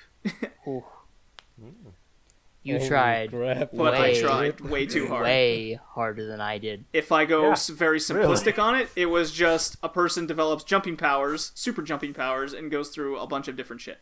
Because there's a point where he lands in hell, and then jumps out of hell again. All right. So, what I think about this. So your basketball is your main character, right? Okay. And in the opening act, it nearly gets hit by a car. This very much does feel like something that was made in 1984. It's a strange, high concept. There's no real purpose to it. I mean, in honesty, I would love to pick Tezuka's brain on what happened here and what this was supposed to be. Maybe it did get that deep. But in my thought process, I felt it was a training piece. 'Cause it's only 6 minutes long. I feel like he was training animators that he wanted to train how motion works, what falling looks like, what won't get the viewer motion sick, what'll like how motion works, how a character should move, what should move with it, how the background should move in the same frame, how all that should work. It felt like a training piece more so than some deep philosophical bullshit like JD said. Oh, thanks. Bullshit, huh? That's a strong word. Are you just gonna hand me that offense on a platter so I can take it? Yeah. Go tell Ahmad about it. I'm sure he'll give a shit. Oh no. I feel like this was more of a training piece about speed, perception, and then like relative movement in animation, and that's basically what I took away from it. It's only 6 minutes long. It's nothing crazy. Yeah, it's very short. Oh man. Yeah, I was going to talk my impressions to Tori, and he said, "Wait for the podcast." Yeah. Like, okay. I was very weird by this short. Something about this short didn't make me feel good. I don't know why. I was just like really. I was apprehensive because we're jumping across the world, but I don't know what is leading me. Who or what is this thing jumping? That for some reason went pretty deep on me, and I couldn't calm myself watching this short for some reason. I don't know why, but that happened. What happened is I agree with Senpai. I think it looks like a training, especially with some perspective of falling and levitating again. But I think it also has an interesting message that doesn't matter where you are, what you're doing, something around the world is happening. You know, you go from a Pacific forest to a war zone, that kind of stuff. So we are talking right now, but somewhere in the world there are wars. There's people just living their lives. So I think that's an interesting message the short left to me when I wasn't weird about thinking, what the fuck is this thing jumping? Tori. Yes. Like I definitely think, just like he said, I agree with Senpai. This seems fuck like you too, then. This seems like a training. This seems like a training piece. No, but listen, this seems like a training piece, right? Because it's definitely trying to showcase motion. You notice because it's kind of awkward the way it moves, like, but it's definitely like trying to showcase, especially with 2D animation, trying to draw the focus in through like to the picture. You're moving forward, you're jumping up and down, like it's very awkward looking, which it would be. However, I also think there is a bit of a story there, and not as deep as you thought, but essentially what I think happens is we're kind of who this person is, he, she, it, I don't care, is irrelevant. We're just watching this from first person perspective. However, it wants to showcase what I think it wants to showcase like how the world essentially is like you're jumping, people are living their lives, people are working, stuff is constantly going on, the world is constantly moving. And if you see everything from people working, somebody sunbathing on their balcony, like eventually you see people they're traveling by plane, maybe they're going home, maybe they're going on vacation, who knows? But that's what they do isn't important. You're just seeing these people in their moments of doing whatever, and that kind of keeps going until you go into the ocean. You end up in the ocean, you see the whale, you go up further, and then you kind of come into foreign territory. You end up in a different country, you see war, you see combat, you see people dying, and then you kind of end up in an explosion that sends you to hell, to which you get sent back up and you're back to square one. What I feel right there is kind of, I think the point why it kind of decided to go to war and kind of send you to hell. I think the whole message there is essentially like stuff happen, like people live their life and whatever, and depending on where you are in the world, people's daily lives look very different. There are places in the world where war happens and conflict occurs. This is a normal thing for some people. Maybe not you, but this is like normal everyday life for some people. And the reason why I think they send you to hell and back, and especially I think the important thing there is that they send you back out, is because I think they're kind of trying to say that it's like, just because you live a normal everyday life and not filled with conflict doesn't make you a bad person, even though other people do. So I feel like there's kind of, the entire thing has in my opinion, a lot of small things. Not a big overall story, but like a lot of small things that it wants to communicate very quickly while it keeps doing this quote-unquote animation exercise. At least that's what I took from it. But maybe I'm looking too far into it. I don't know. We might be the guy in the art museum where someone put a pair of sunglasses on the ground. Maybe. Oh my god, I love that. We're actually the guy in the car who almost hits the main character. We're trying to interpret why the sunglasses are the next eccentric piece of artwork of the century. Yeah. No, like I said, that is definitely a possibility. Garbage. That is definitely a possibility. But at least that was, when I watched it, that was essentially what I took from it. That was what I Look at the felt bag floating through the air. Yeah. Thank you, Peter. Well, our third one, we'll have Hickey go first on this one, since that seems to be our thing. Someone goes first with their interpretation. Is She and Her Cat. And it debuted in '99, so it kind of qualifies, but it came out to the masses in 2002. So we're kind of cutting it in a Fucking weird way. cheating. But it came out in '99. That's when it debuted. So screw off. She and Her Cat, directed by Makoto Shinkai. Are we talking about Everything Follows as well? It's the... Well, Hickey, you take it. She and Her Cat. Well, first of all, I knew that this one was related to another short, which is kind of more recent, which is called She and Her Cat, Everything Flows. But I had to watch this 4 times to understand where it was in the chronology.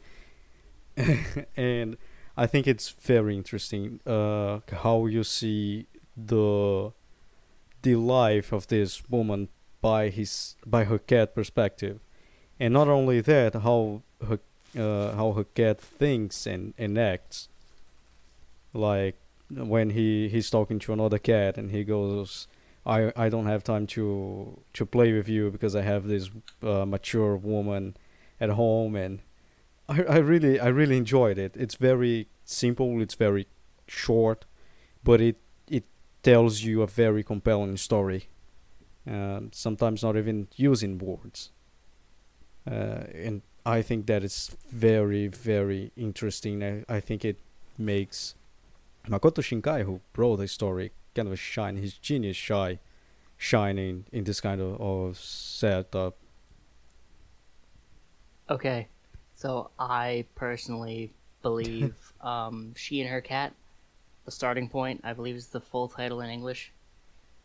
I think She and Her Cat is much better than the new short Everything Flows, which is very odd because there's less time, there's less investment, and it's actually the end of the story. It's, to my knowledge, after She and Her Cat Everything Flows, while coming out many years before. I feel like I relate to the main character more. I feel like it's, I want to say directed better, but I feel for the cat and the girl, the woman, the working woman who owns the cat. I feel for her more in less time than I felt for the owner, who is the same character in Everything Flows. I think that just kind of speaks to Shinkai in general. I'm not sure. Fun fact, Shinkai is actually the voice of the cat in this short. Yeah. Oh, that's amazing. Tori. Okay, me. No, I didn't actually get that right away. I didn't think about the fact that this actually comes after technically everything flows. But I do agree. I did like this more. I didn't really like this short either. But I liked it more than Everything Flows because to me Everything Flows was too long and essentially boiled down to life is hard. And you can kind of draw the same parallels in this one. Life is hard, but it's more like not just life is hard. It's more like to me life has many ups and downs and life can take sudden turns. I've seen like for example when the girl just gets a phone call and all of a sudden starts crying. We have no idea Yeah, why. well, it wasn't so much life is hard as it was life is shitty Yeah. in this one.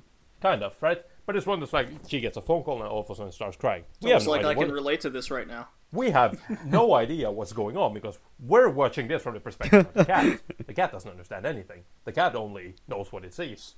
The cat only sees its owner. She's crying for some reason. Who knows? That's kind of where I feel like the entire short like keeps us the entire time. It allows us to kind of try to make out what is going on, but ultimately we don't know. We're the cat. The cat has no idea what is going on. The cat is just there. We just live there. We just experience this time, these moments with her. Honestly, I got nothing out of the show other than life has its ups and downs. You move on. That was it, and that's been grained into me so hard growing up. I was like, okay, yeah, I know that. But you pulled so much out of the last You got one. fucking. I tried. You pulled I so was much out about of to say jumping. that. Yeah, I know. I'm a weird person. Clearly. But no, and this speaks to if something's trying to give me a message that's been already beaten into me since I've been a small child, I get nothing out of something like this. You just think to yourself like, well, no shit, doesn't everyone know that? And that's well, yeah, and this is a great example of that. You go, of course life sucks. Life has its ups and downs. Duh. Shit, I'm Does going through anyone one right not now. know that? I'm going through one right now. What did I do? Well, I better have fun now then while I have the chance, because life's going to get pretty shitty soon. Oh, that's kind of the problem. I think- It just forces you to at least think that way in some fashion. But again, I didn't feel for Everything Flows. I also didn't super heavily invest in this. At the end of the day, I gave this a 6 out of 10, which is above average, I think that's what I But- gave it. I gave but it it's as not well. ground shaking. It's not gonna fucking change your perspective. It's 4 minutes long. It could literally be a music video. I would actually take this kind of in the same way that we took jumping and say I think this is mostly just Shinkai trying to play with perspective. I think Shinkai that's messing around. essentially what he's trying to do with this is he's playing with perspectives. I don't know, I gave it a 5. He's understanding how different objects, beings, things would play with it because it's not long enough that he thought he was going to make money on it. So I totally see where you're coming from. Yeah. You're not making any money off something 4 minutes long. I mean, you might, but I fucking doubt it. I wonder if Shinkai had a full-on like movie-ish script to something Probably like this, not. and not just a short. Probably not. He's a very good director, but I mean, he's also not a stupid man. I don't know where you get that idea from. I could almost No. see this as something he planned at like school or something, like a school project. So what did you Yeah. guys give score-wise for jumping? Jumping, I gave it believe I gave it a 5. I did as well. 7. I think I gave it a 7. Yeah, I think it was a 5. Let me look it up just to make sure. I'm not gonna look it up super as well. sure. So the I shorts gave it- aren't doing I gave too it a hot, 7. Yeah, I gave it a 7 actually. Well, except for Tori My and main- jumping. I gave it a 5, yeah. Well, see, my main problem is I don't feel like something that's only 5 minutes long, unless it's fucking amazing, actually has the time to grasp me or the time to make me feel anything super strong. It's just kind of something I understand. I gave Yeah. Jumping a 6. Yeah, it's Yeah, just kind of we're something all I in- watch and I understand. That's really all it is. There's nothing deeper than that for me. Yeah, we So all it's seem to not be in the same special. ballpark of each other, Mm-hmm. which is good. Except Tori with a 7. You're crazy. I got a surprising amount of stuff out of that story apparently. see, yeah, or we- story. Right. Well, that leads us into our last one, which is actually a 3-parter. It's called mean- Neo Tokyo. A piece of Phantasmagoria was technically a 15-parter if you wanna go there. Well, I mean, This is actually a movie this is yeah. by Studio Madhouse Madhouse. in the middle of the street. I'll say that every time. Stop doing that. So part 1 is Labyrinth. Part 2 is called Running Man. Part 3 is called Construction Cancellation Order, and they're all directed by someone different in 3 different, totally different art styles. And then it's somehow it all very kinds apparent. of yeah, it's very apparent, somewhat racist at times. That's fine. Somewhat, he says. It's adorable. You think it's only somewhat. I'm not a racist person. I'm not a racist person. I just don't care. Just German, nothing major. German descent. Oh, okay. Yeah, now it matters. All right, so part 1 Labyrinth is directed by Rin Taro. And what I immediately got out of Neo Tokyo was it reminded me of Memories. Have you guys seen that? No, not yet. Satoshi Kon did part 1 of Memories, and then part 2 and 3 were also totally different. They're OVA kind of movies situations. Yeah. But I felt very much the same watching Neo Tokyo, and with this older art style, older storytelling techniques, a lot definitely resonated with me. So, part 1 follows this strange, small girl and her cat as She and her cat? she's going through this mansion-esque area, and she ends up falling into a labyrinth. And this definitely gave me vibes of the of things from like something you'd see out of Tim Burton, the movie Labyrinth with David Bowie. It's I very was very feeling more trippy. Pan's Labyrinth, a more recent movie. While I was yeah. watching this, yeah. where you just kind of come into contact with characters that don't fit.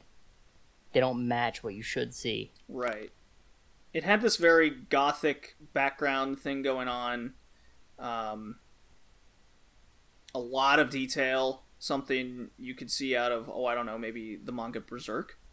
I've seen a Don't lot compare them. of background detail. Don't I compare mean, them. crazy amount. So I'm wondering why Madhouse doesn't do Berserk now. Because they're busy being poor. Yeah. What does my notes say here? Jesus, I can't even read that. Yeah. Anyways, it was very trippy. She ends up somehow in a circus of sorts at the end. What did everybody else get out of this? I Well, felt like she was chasing around the movie It. She's following a clown through the streets willy-nilly for no fucking reason. She has pants on up to her nipples, and Hey, you can't deny those were pretty sweet pants. yeah, I guess so. I don't really like chest-high pants, but I guess they were pretty alright. So anyway, It's so you can The way grow I- into them. You don't need another new pants for many, many decades. yeah, man. Get with the times. well, I'll come off and say I gave this part a 5. I thought this was average. It was I thought it was definitely kind the of- weakest out of the 3. I would oh have to agree hell with that. no, it wasn't. I would have to I agree thought with that. It was interesting enough. It was animated fucking acceptably. It was fine.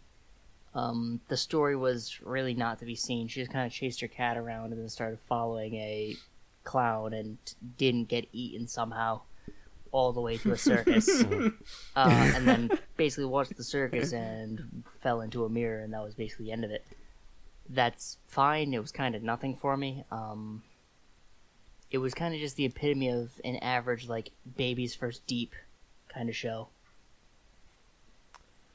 I assume we're breaking these down into episodes, or I can just keep Yeah. going on the rest of them. Okay. That would be, yeah.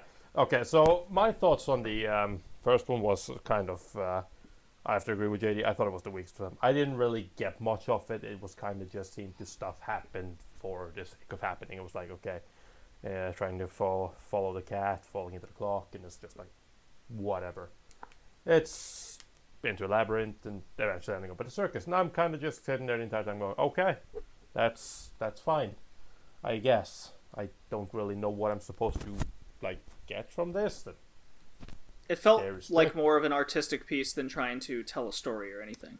Yeah, and I think that's what Yeah, it was a lot kinda of these nothing. shorts are. Yeah.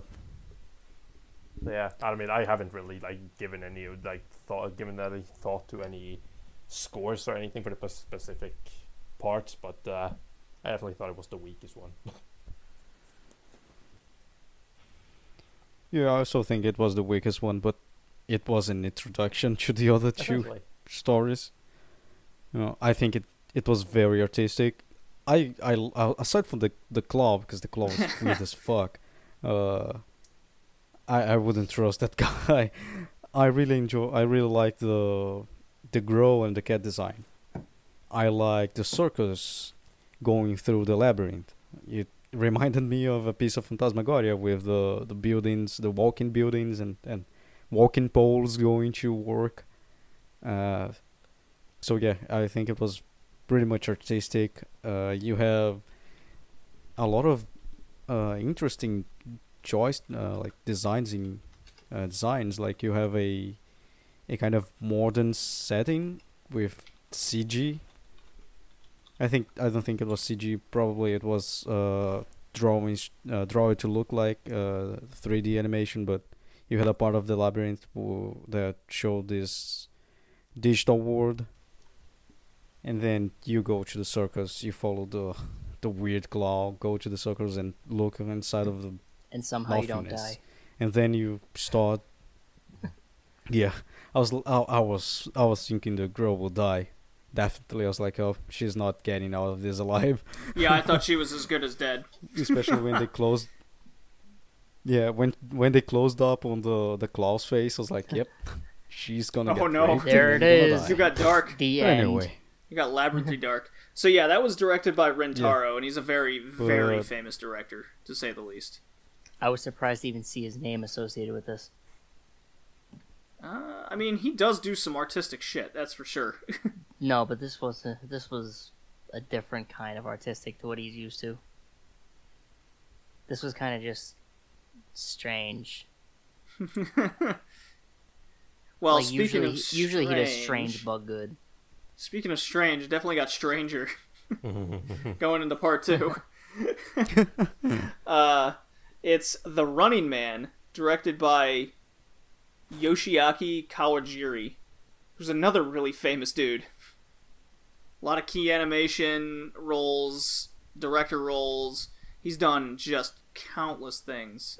Let's see, what would be his most famous? Batman Gotham Knight. Who's the director? Sure, we'll go with that. Ace of storyboard Ace of Diamond. He did Genma Taisen, Garo, Key animation on Redline. Ashita no Joe in betweener. He's just done a ton of stuff. Yeah, his list doesn't stop. Redline. He key animated Redline. So this followed this Death Race champion. And by Death Race, it's like an IndyCar race, but the cars explode and people die. Mm-hmm. Yeah. And it shows this reporter kind of following this famous driver. What was it? He was undefeated for what, 10 years? 15 Yeah. years? Yeah. Something like that? In a career that normally lasts yeah, like a 10 couple years, of races. 10 And it follows this driver basically mentally breaking down during, like, not during a race, but due to the races. And I guess he's developed psychic abilities for some reason. Mm-hmm. His mind is so broke. His mind is so broken. broken, it went to a new abilities level. from it. And as soon as someone passes him in a race, he has this like mental destruction, and he crushes and kills the drivers in front of him, and he starts to see basically spirits of other drivers, and he essentially dies during the race, trying to kill the ghosts in front of him, trying to pass them and win a race at that point. It just shows this reporter occasionally saying an occasional line. It's like, man, he's a broken guy. He died. Tough shit. Yeah. and it's Yeah. violent. Oh yeah. I think this part was the weakest part. Oh yeah. I think the shock value is what did it for me. Yeah. Yeah, that didn't affect me because I basically saw it coming. But I felt like part 2, the death race, was just a very overdone thing. I liked the animation in this part a lot more than part 1. Yeah. I did like seeing all the muscle groups, even though he had way too many for his neck. I liked seeing those And his start to eyeballs. start to kind of contort and the blood start coming out. I liked a lot of that, but the story was very nothing, more so nothing than the first, in my opinion. And I didn't care the entire time. I wanted to know where the girl went, part 1, the whole time. I was half gonna happen expecting to her. she was gonna like show up at some point. Show up in the I car. kind of was. She too. like shows up in front of him during the race, and he spins out of control. Yeah. I kind of was too, but the problem with part 2 is it's so disconnected. They're that all kind of disconnected. I really didn't care about part 2.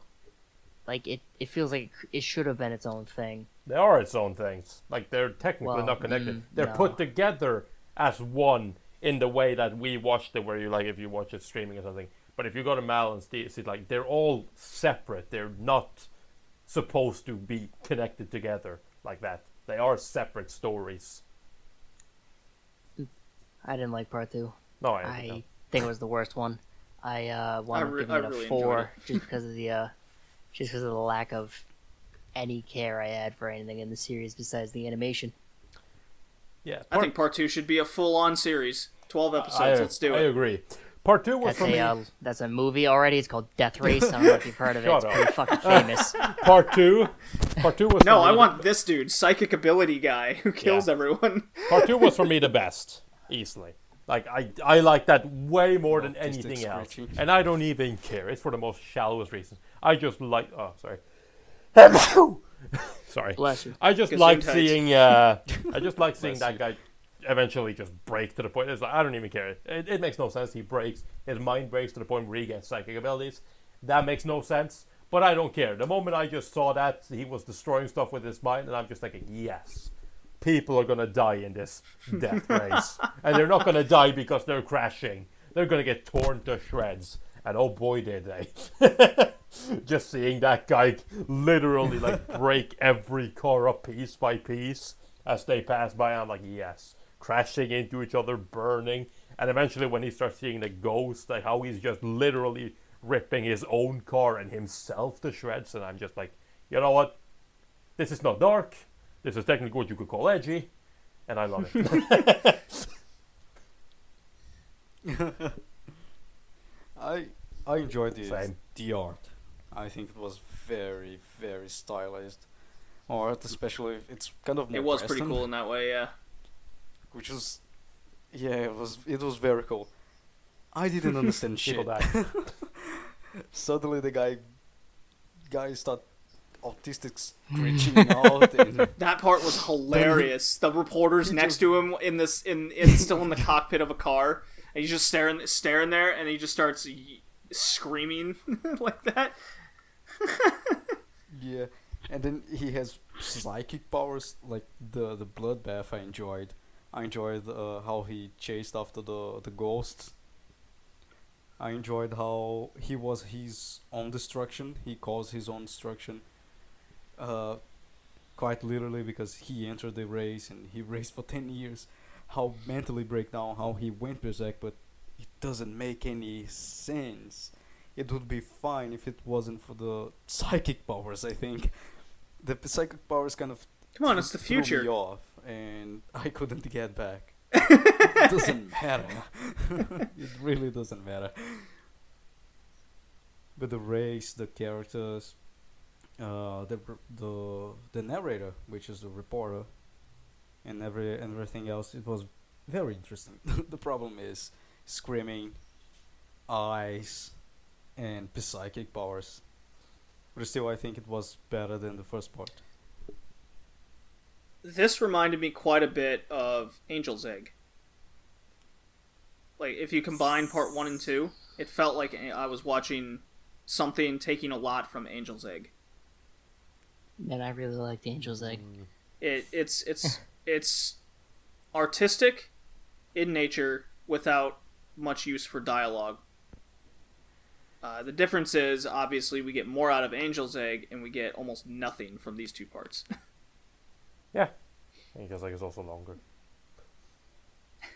Well, just by virtue of it being, multitudes longer. Right. More But- time to tell a story. Angel's Egg's also kind of a different story, Yeah. where they're leaving more up to you to figure it out than... Because the story still kind of lays shit out to you.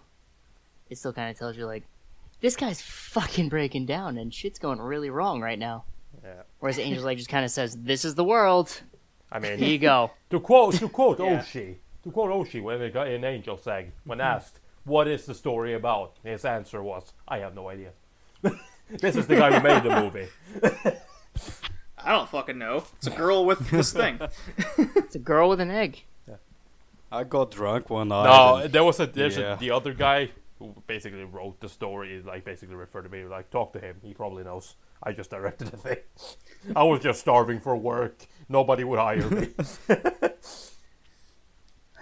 What you gotta do, right, is you just get all your friends together and you don't tell them, but at the end of the movie you say, okay, every time someone asked me what was going on, we're taking a shot. Well, now we're on part What's 3 here. happening? Construction Cancellation Order, directed by Katsuhiro Otomo. Has he done anything of note? No, never. No, never? No, just that Akira thing. Yeah. Okay, so nothing. Yeah, nothing, All right. nothing memorable like Metropolis or Memories or Steam Boy. I don't know. Nope. Nothing. Nothing. Well, they all were involved in Metropolis. Much later. Yeah, but he's the scriptwriter. He's So, the important guy. this story is a comedy. So yet Cool. another complete tone difference and setting and everything from the previous two. It sets in a construction project in a country that's going through some turmoil, and it's primarily operated by robots, basically only robots. And an appointed foreman shows up by the company that's doing this project to basically shut it down. And it focuses on the robot essentially not listening to the foreman. That robot was broken. No, that robot was fine. That robot Get is- that was a pipe. psychopath. I love the opening with the Put that in guy. your pipe and smoke it. I love the opening with the guy when he's just showing up there, throwing his baggage at the robot and like completely ignoring it, asking for like identification. And it just keeps going after him, asking for identification. And at a certain point, the robot just goes like, "Okay, you know what? Screw this. You give me your identification, or I'm gonna have to eliminate you." And as he fucking prepares to eliminate him, he just starts signing his identification. It's just like that guy. He's used to dealing with this shit. You can tell. He's not even fazed by the fact that the robot literally just threatened to kill him. So this is where the racist character comes in. Yeah. He's got the big buck teeth. I mean, this is back to Ashita no Joe trainer. Kochi! Caricatures. Kochi! Buck teeth, big Kochi. slanted eyes. He's got the round glasses. I mean, you don't get much more stereotypical than this. Senpai, was this your favorite part? This was my favorite. Got a hard 6 out of 10. Oh man, it you were was- harsh on all these. It was also the longest. It felt kind of the most cohesive because it had a story arc. It Right. was the longest, so it had the most time to do this. But it had an actual story arc that concluded. Guy gets fucking caught by Psycho Robot. Psycho Robot feeds him. He can only eat one time this entire time. In case anyone noticed, he can only actually eat that food once. The rest of the time was fucking sludge and robot parts. Yeah, he was going insane. So he starts fucking flipping out because who the hell wouldn't? This is all after he got totally screwed by those boat workers that definitely knew what was fucking going on, so fuck them, they're assholes. Anyway. Some shit goes down for a while, he does a couple inspections, the robot tells him, no, you're not going anywhere actually, because you're gonna stop the operation. Fuck you. We're gonna let you die in here. One day the robot comes in to feed him. He clubs the thing to death with a lead pipe, and goes on to reach the core, which we never saw unless I'm crazy and No, we didn't see it. No. stop paying attention. And then we meet up with No, the girl no, from sorry. part 1. Yeah. And that's how they all kind of got cyclical, except for the guy who died in part 2, which has nothing to do with the entire story now that we've seen that. No, clearly At his all. spirit is powering the core. Yeah, he's actually screaming his way into the core, into the robots. I think the circus is at the bottom of the core, and the death race is the race Okay, in the homeboy, core. here's what I'm going to tell you, that this is going to be Dante's Inferno, and the circus is actually the bottom layer of hell. Okay.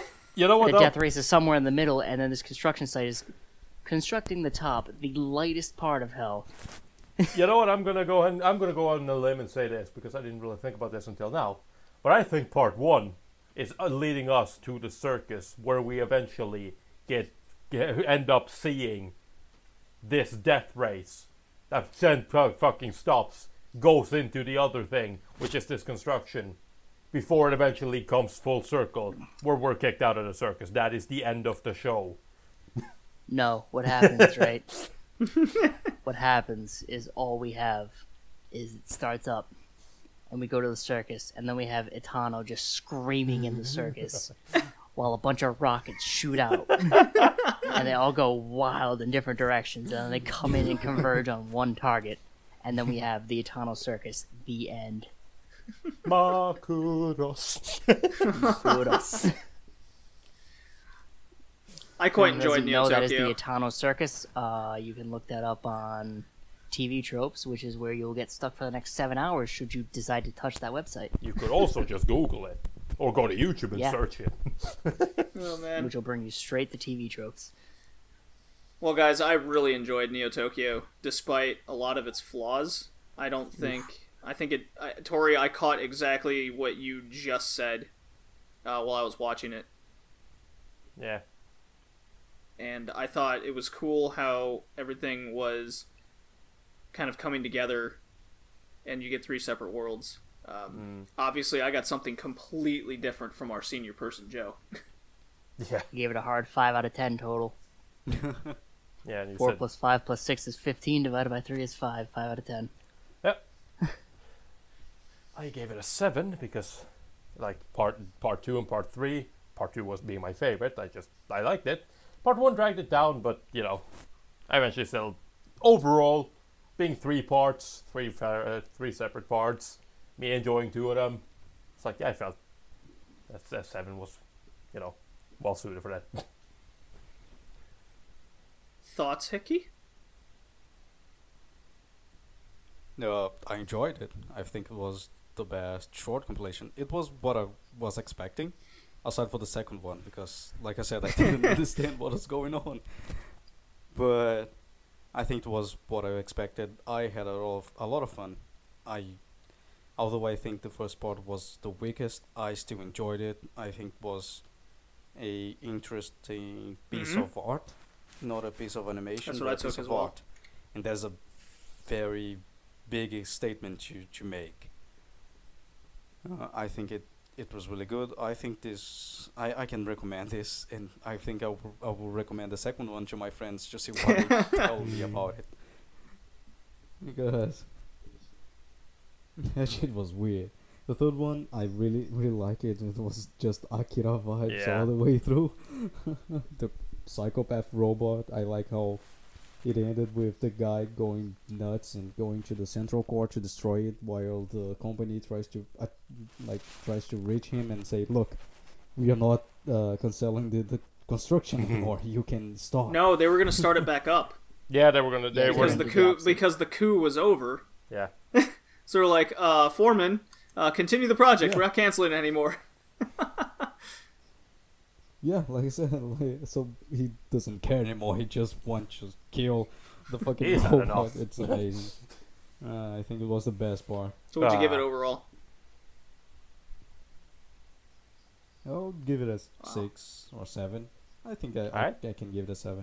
I was real happy with everything that this one did.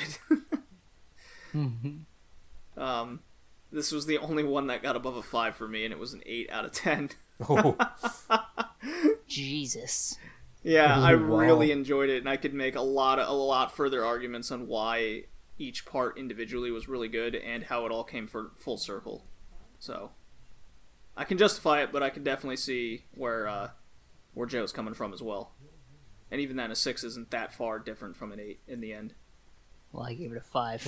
Oh, I thought you gave it a 6. Never mind then. That's when it starts getting far. Well, average to very good is a very different score. Yeah. yeah. I thought it was very good. Well, that just Cool. proves we're two different people.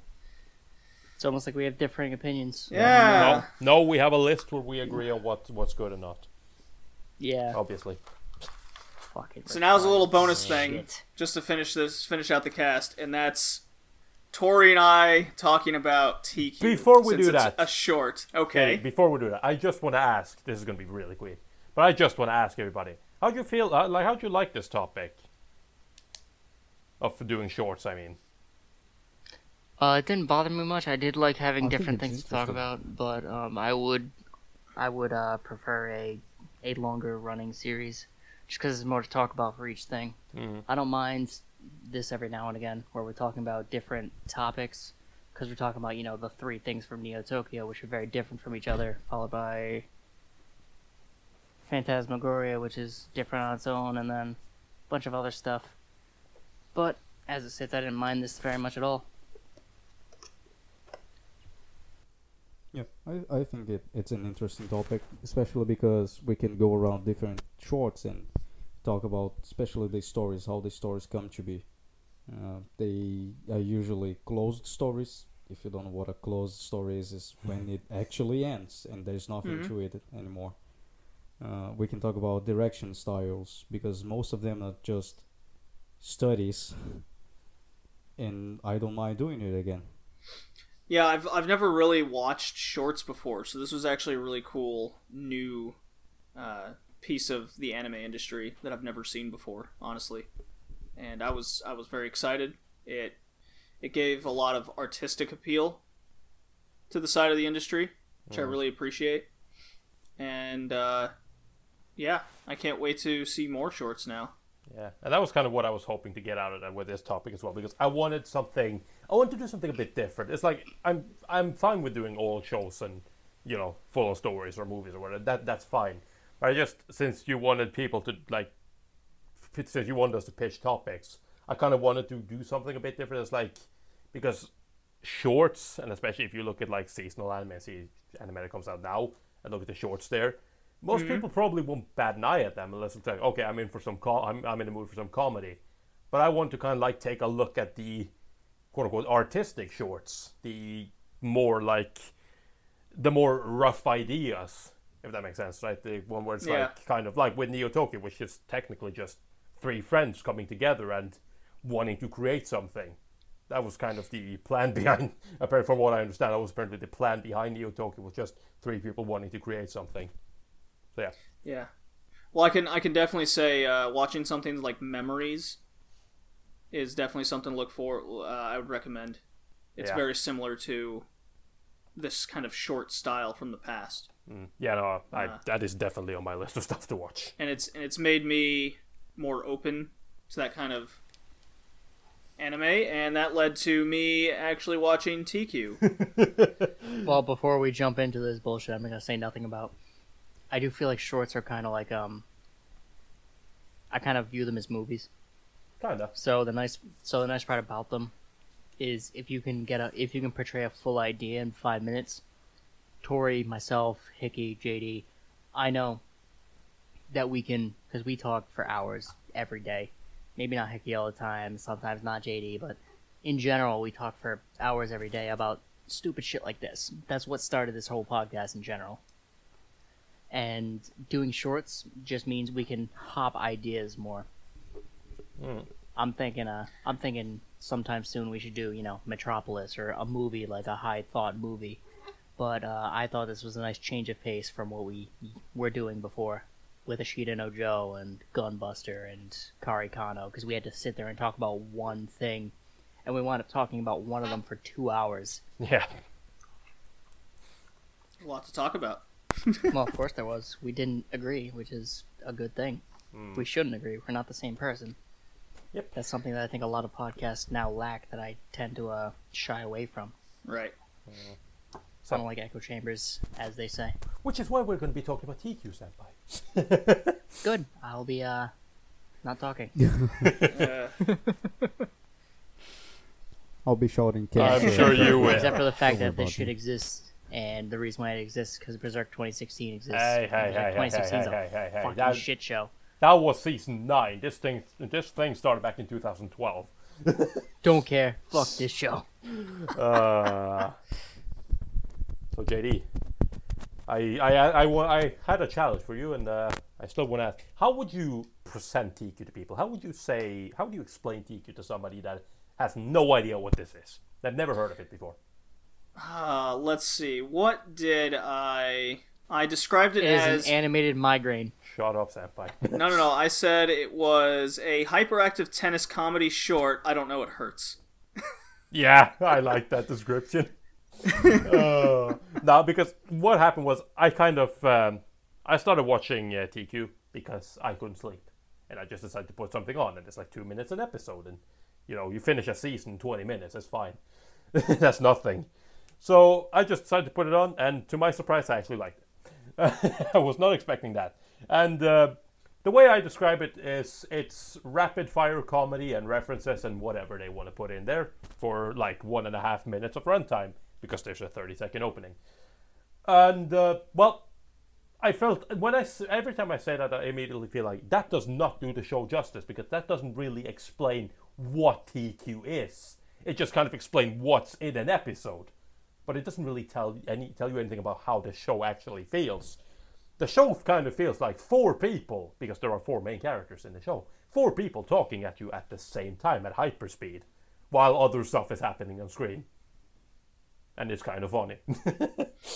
And they sort of try to throw it all around involving tennis in some way. Like the first short piece is the one girl trying to teach the other girl how to hit the ball, and she's just rapid fire joking how bad she is with, well, what if I change my pose? And she's coming up with crazy poses. What if I swing this way? And just wacky swings. What if I break the laws of physics? Oh, yeah, what if I... Yeah, and then they throw shit like that out there where she, like, becomes 2 people. If I break the law of... don't worry about it. Don't anyone care about the laws of physics? No. But what gets me is the fact that it's 2 frames back and forth, up and down. Because it's never just their lips. It's their whole body that goes up and down, signifying they're talking, and something happening on the screen. And it just repeats that frame. And as I'm watching it, and because everything's happening so fast, the colors are coming at your face, and your brain can't process the colors fast enough with the people talking as fast as they can, so then your brain melts. And then the show ends, that episode, and if you're watching on Crunchyroll, you see the bar flying across the screen as fast as you're watching it. You can't comprehend everything quick enough. Then the next episode happens, you're like, I can't handle this, and your brain resets just to melt again. And I found after 5, 6 of these episodes / 12 minutes, I literally had a stress headache from actual physical pain the show was causing me. And it's not like the show's bad, it's just too hyperactive. If I I don't have ADD, but I was questioning if I did have it at that point. Like, I contracted it from the anime. The anime does make you ask a lot of questions of yourself, and not necessarily about the show. I have many times questioned myself because I enjoy TQ. I don't get stress headaches from it. I sit there and I like what I'm seeing, and I enjoy it. I laugh at some of the jokes. Not everything. There's a lot of stuff that just flies right by me, and I don't even notice. But it seemingly all builds up to a punchline at the end. That's what it tries to do. It does. And, I mean, it does have sort of ongoing jokes, like you talked about the tennis thing, but I mean, the ongoing joke is that technically they'd never play tennis. It's like, they have, I'm not sure if this is in season 2, so I don't think you've seen it, but it's like they have jokes where it's like they invite the newspaper girl to talk about the tennis club, and literally they do anything but tennis. And it's like when they finally go, play some tennis, they start playing Pong. Like, start playing video games, they're playing Pong and stuff like that. And it's kind of like, and the same thing, they have this ping pong, they have this game when they're on a, training course. So they're there to train in tennis. They end up playing tennis. Table tennis, that is. And the joke there is, table tennis is better animated than their actual tennis matches. Well, they kind of parody a lot of things most of the time. They parody everything. Yeah. I won't be watching anymore, to say the least. I'm probably going to end up watching all 9 seasons at this rate. I can't do it. But will I joke about it? Yeah, absolutely. You make me sick.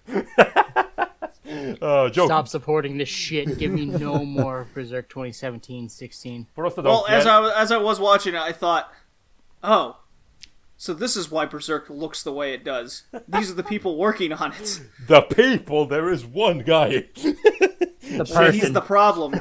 He is a Shinji virus. Takagi is the one who made TQ. And for those that don't He is a know, he's virus. also the guy that directed Berserk 2016. Yeah. He makes TQ by himself. He probably made Berserk by himself as well. The way it looks, I wouldn't be surprised. Yeah. So that was a little... To be honest with you, I gotta respect the commitment to the shitty series. It's not shitty, senpai. Give it a rest. Oh, fuck off. Yes, it is. No, it's not. Well, yeah. That's all I got over TQ. Yeah, I mean, like I said, there's not much to talk about. I didn't actually think we were going to talk about it at all, because it's kind of like I said, like I call it, it's the anime version of you kind of had to be there. I don't think you need to. If you're gonna understand what I'm talking about, yes, you do. No, I think you need to watch it. You just don't. No, You need to be there to understand cancer. You just kind of know it's cancer. it's not cancer, senpai. God, That's you're so bullshit. negative. You just passed me bullshit down the line. You're so negative. You wouldn't be this negative about it if they didn't use Berserk to make TQ Season 9. You're right, I wouldn't care about it. Well, I think it's time for our final little shout-outs. This has been the Worldwide Weebcast on Red Lead Retrocast. That's what we're going with. You can You can find this amazing podcast on iTunes, on Google Play Music. You can now find us on Stitcher Radio. You can find us on TuneIn Radio, YouTube, and VidMe at Moosenspiel, and probably a plethora of other things that rip from the places that we're at. And this is brought to us by David's Tea. Damn good tea. Drink it. Summer's great. How about that? Anybody else got their things, like their Twitter handles, whatnot? Find me at Fullmetal LAX on Fullmetal_LAX. We have a MAL group now, Yes, which is www.cast parentheses Red Leaf Retrocast. Just search us. The link's too long. We're not gonna send it. The link's not too long. It'll definitely be in the description of the of every episode from here on out. All right, good. Right. You can find me through the group. Yeah, you can find me through the group as well. You can go to my MAL. You can see my Twitter. It's in my MAL if you care. I don't tweet anyway, so. Yeah. Well, I tweet all the time. It's mostly just retweeting just random anime and video game stuff, but I do tweet out what needs to be I occasionally. spend most of my time making fun of JD. Yes, you do. Fuck So our Robotech. next podcast is looking like maybe a week or two from now. We're not totally sure, but we'll be covering Two Heart, which was Hickey's pick.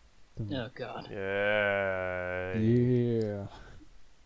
That's gonna be fun. It's our first high concentrate ratio. It's also a visual novel adaptation. Well, a visual novel adaptation. A good visual novel adaptation. If you No, I understand don't. me. So gonna be fun. Gonna be fun. An to talk M-rated about. visual No? novel. Oh, It's okay, porn. it's Yeah. porn. Okay, gotcha. Never mind. I'm on board now. It is born. All right, I'm way Yeah. more in now. You're a little bit more receiving now. All right. Red Leaf Retrocast, Worldwide Weebs. Are we Fuck out, Harmony guys? Gold.「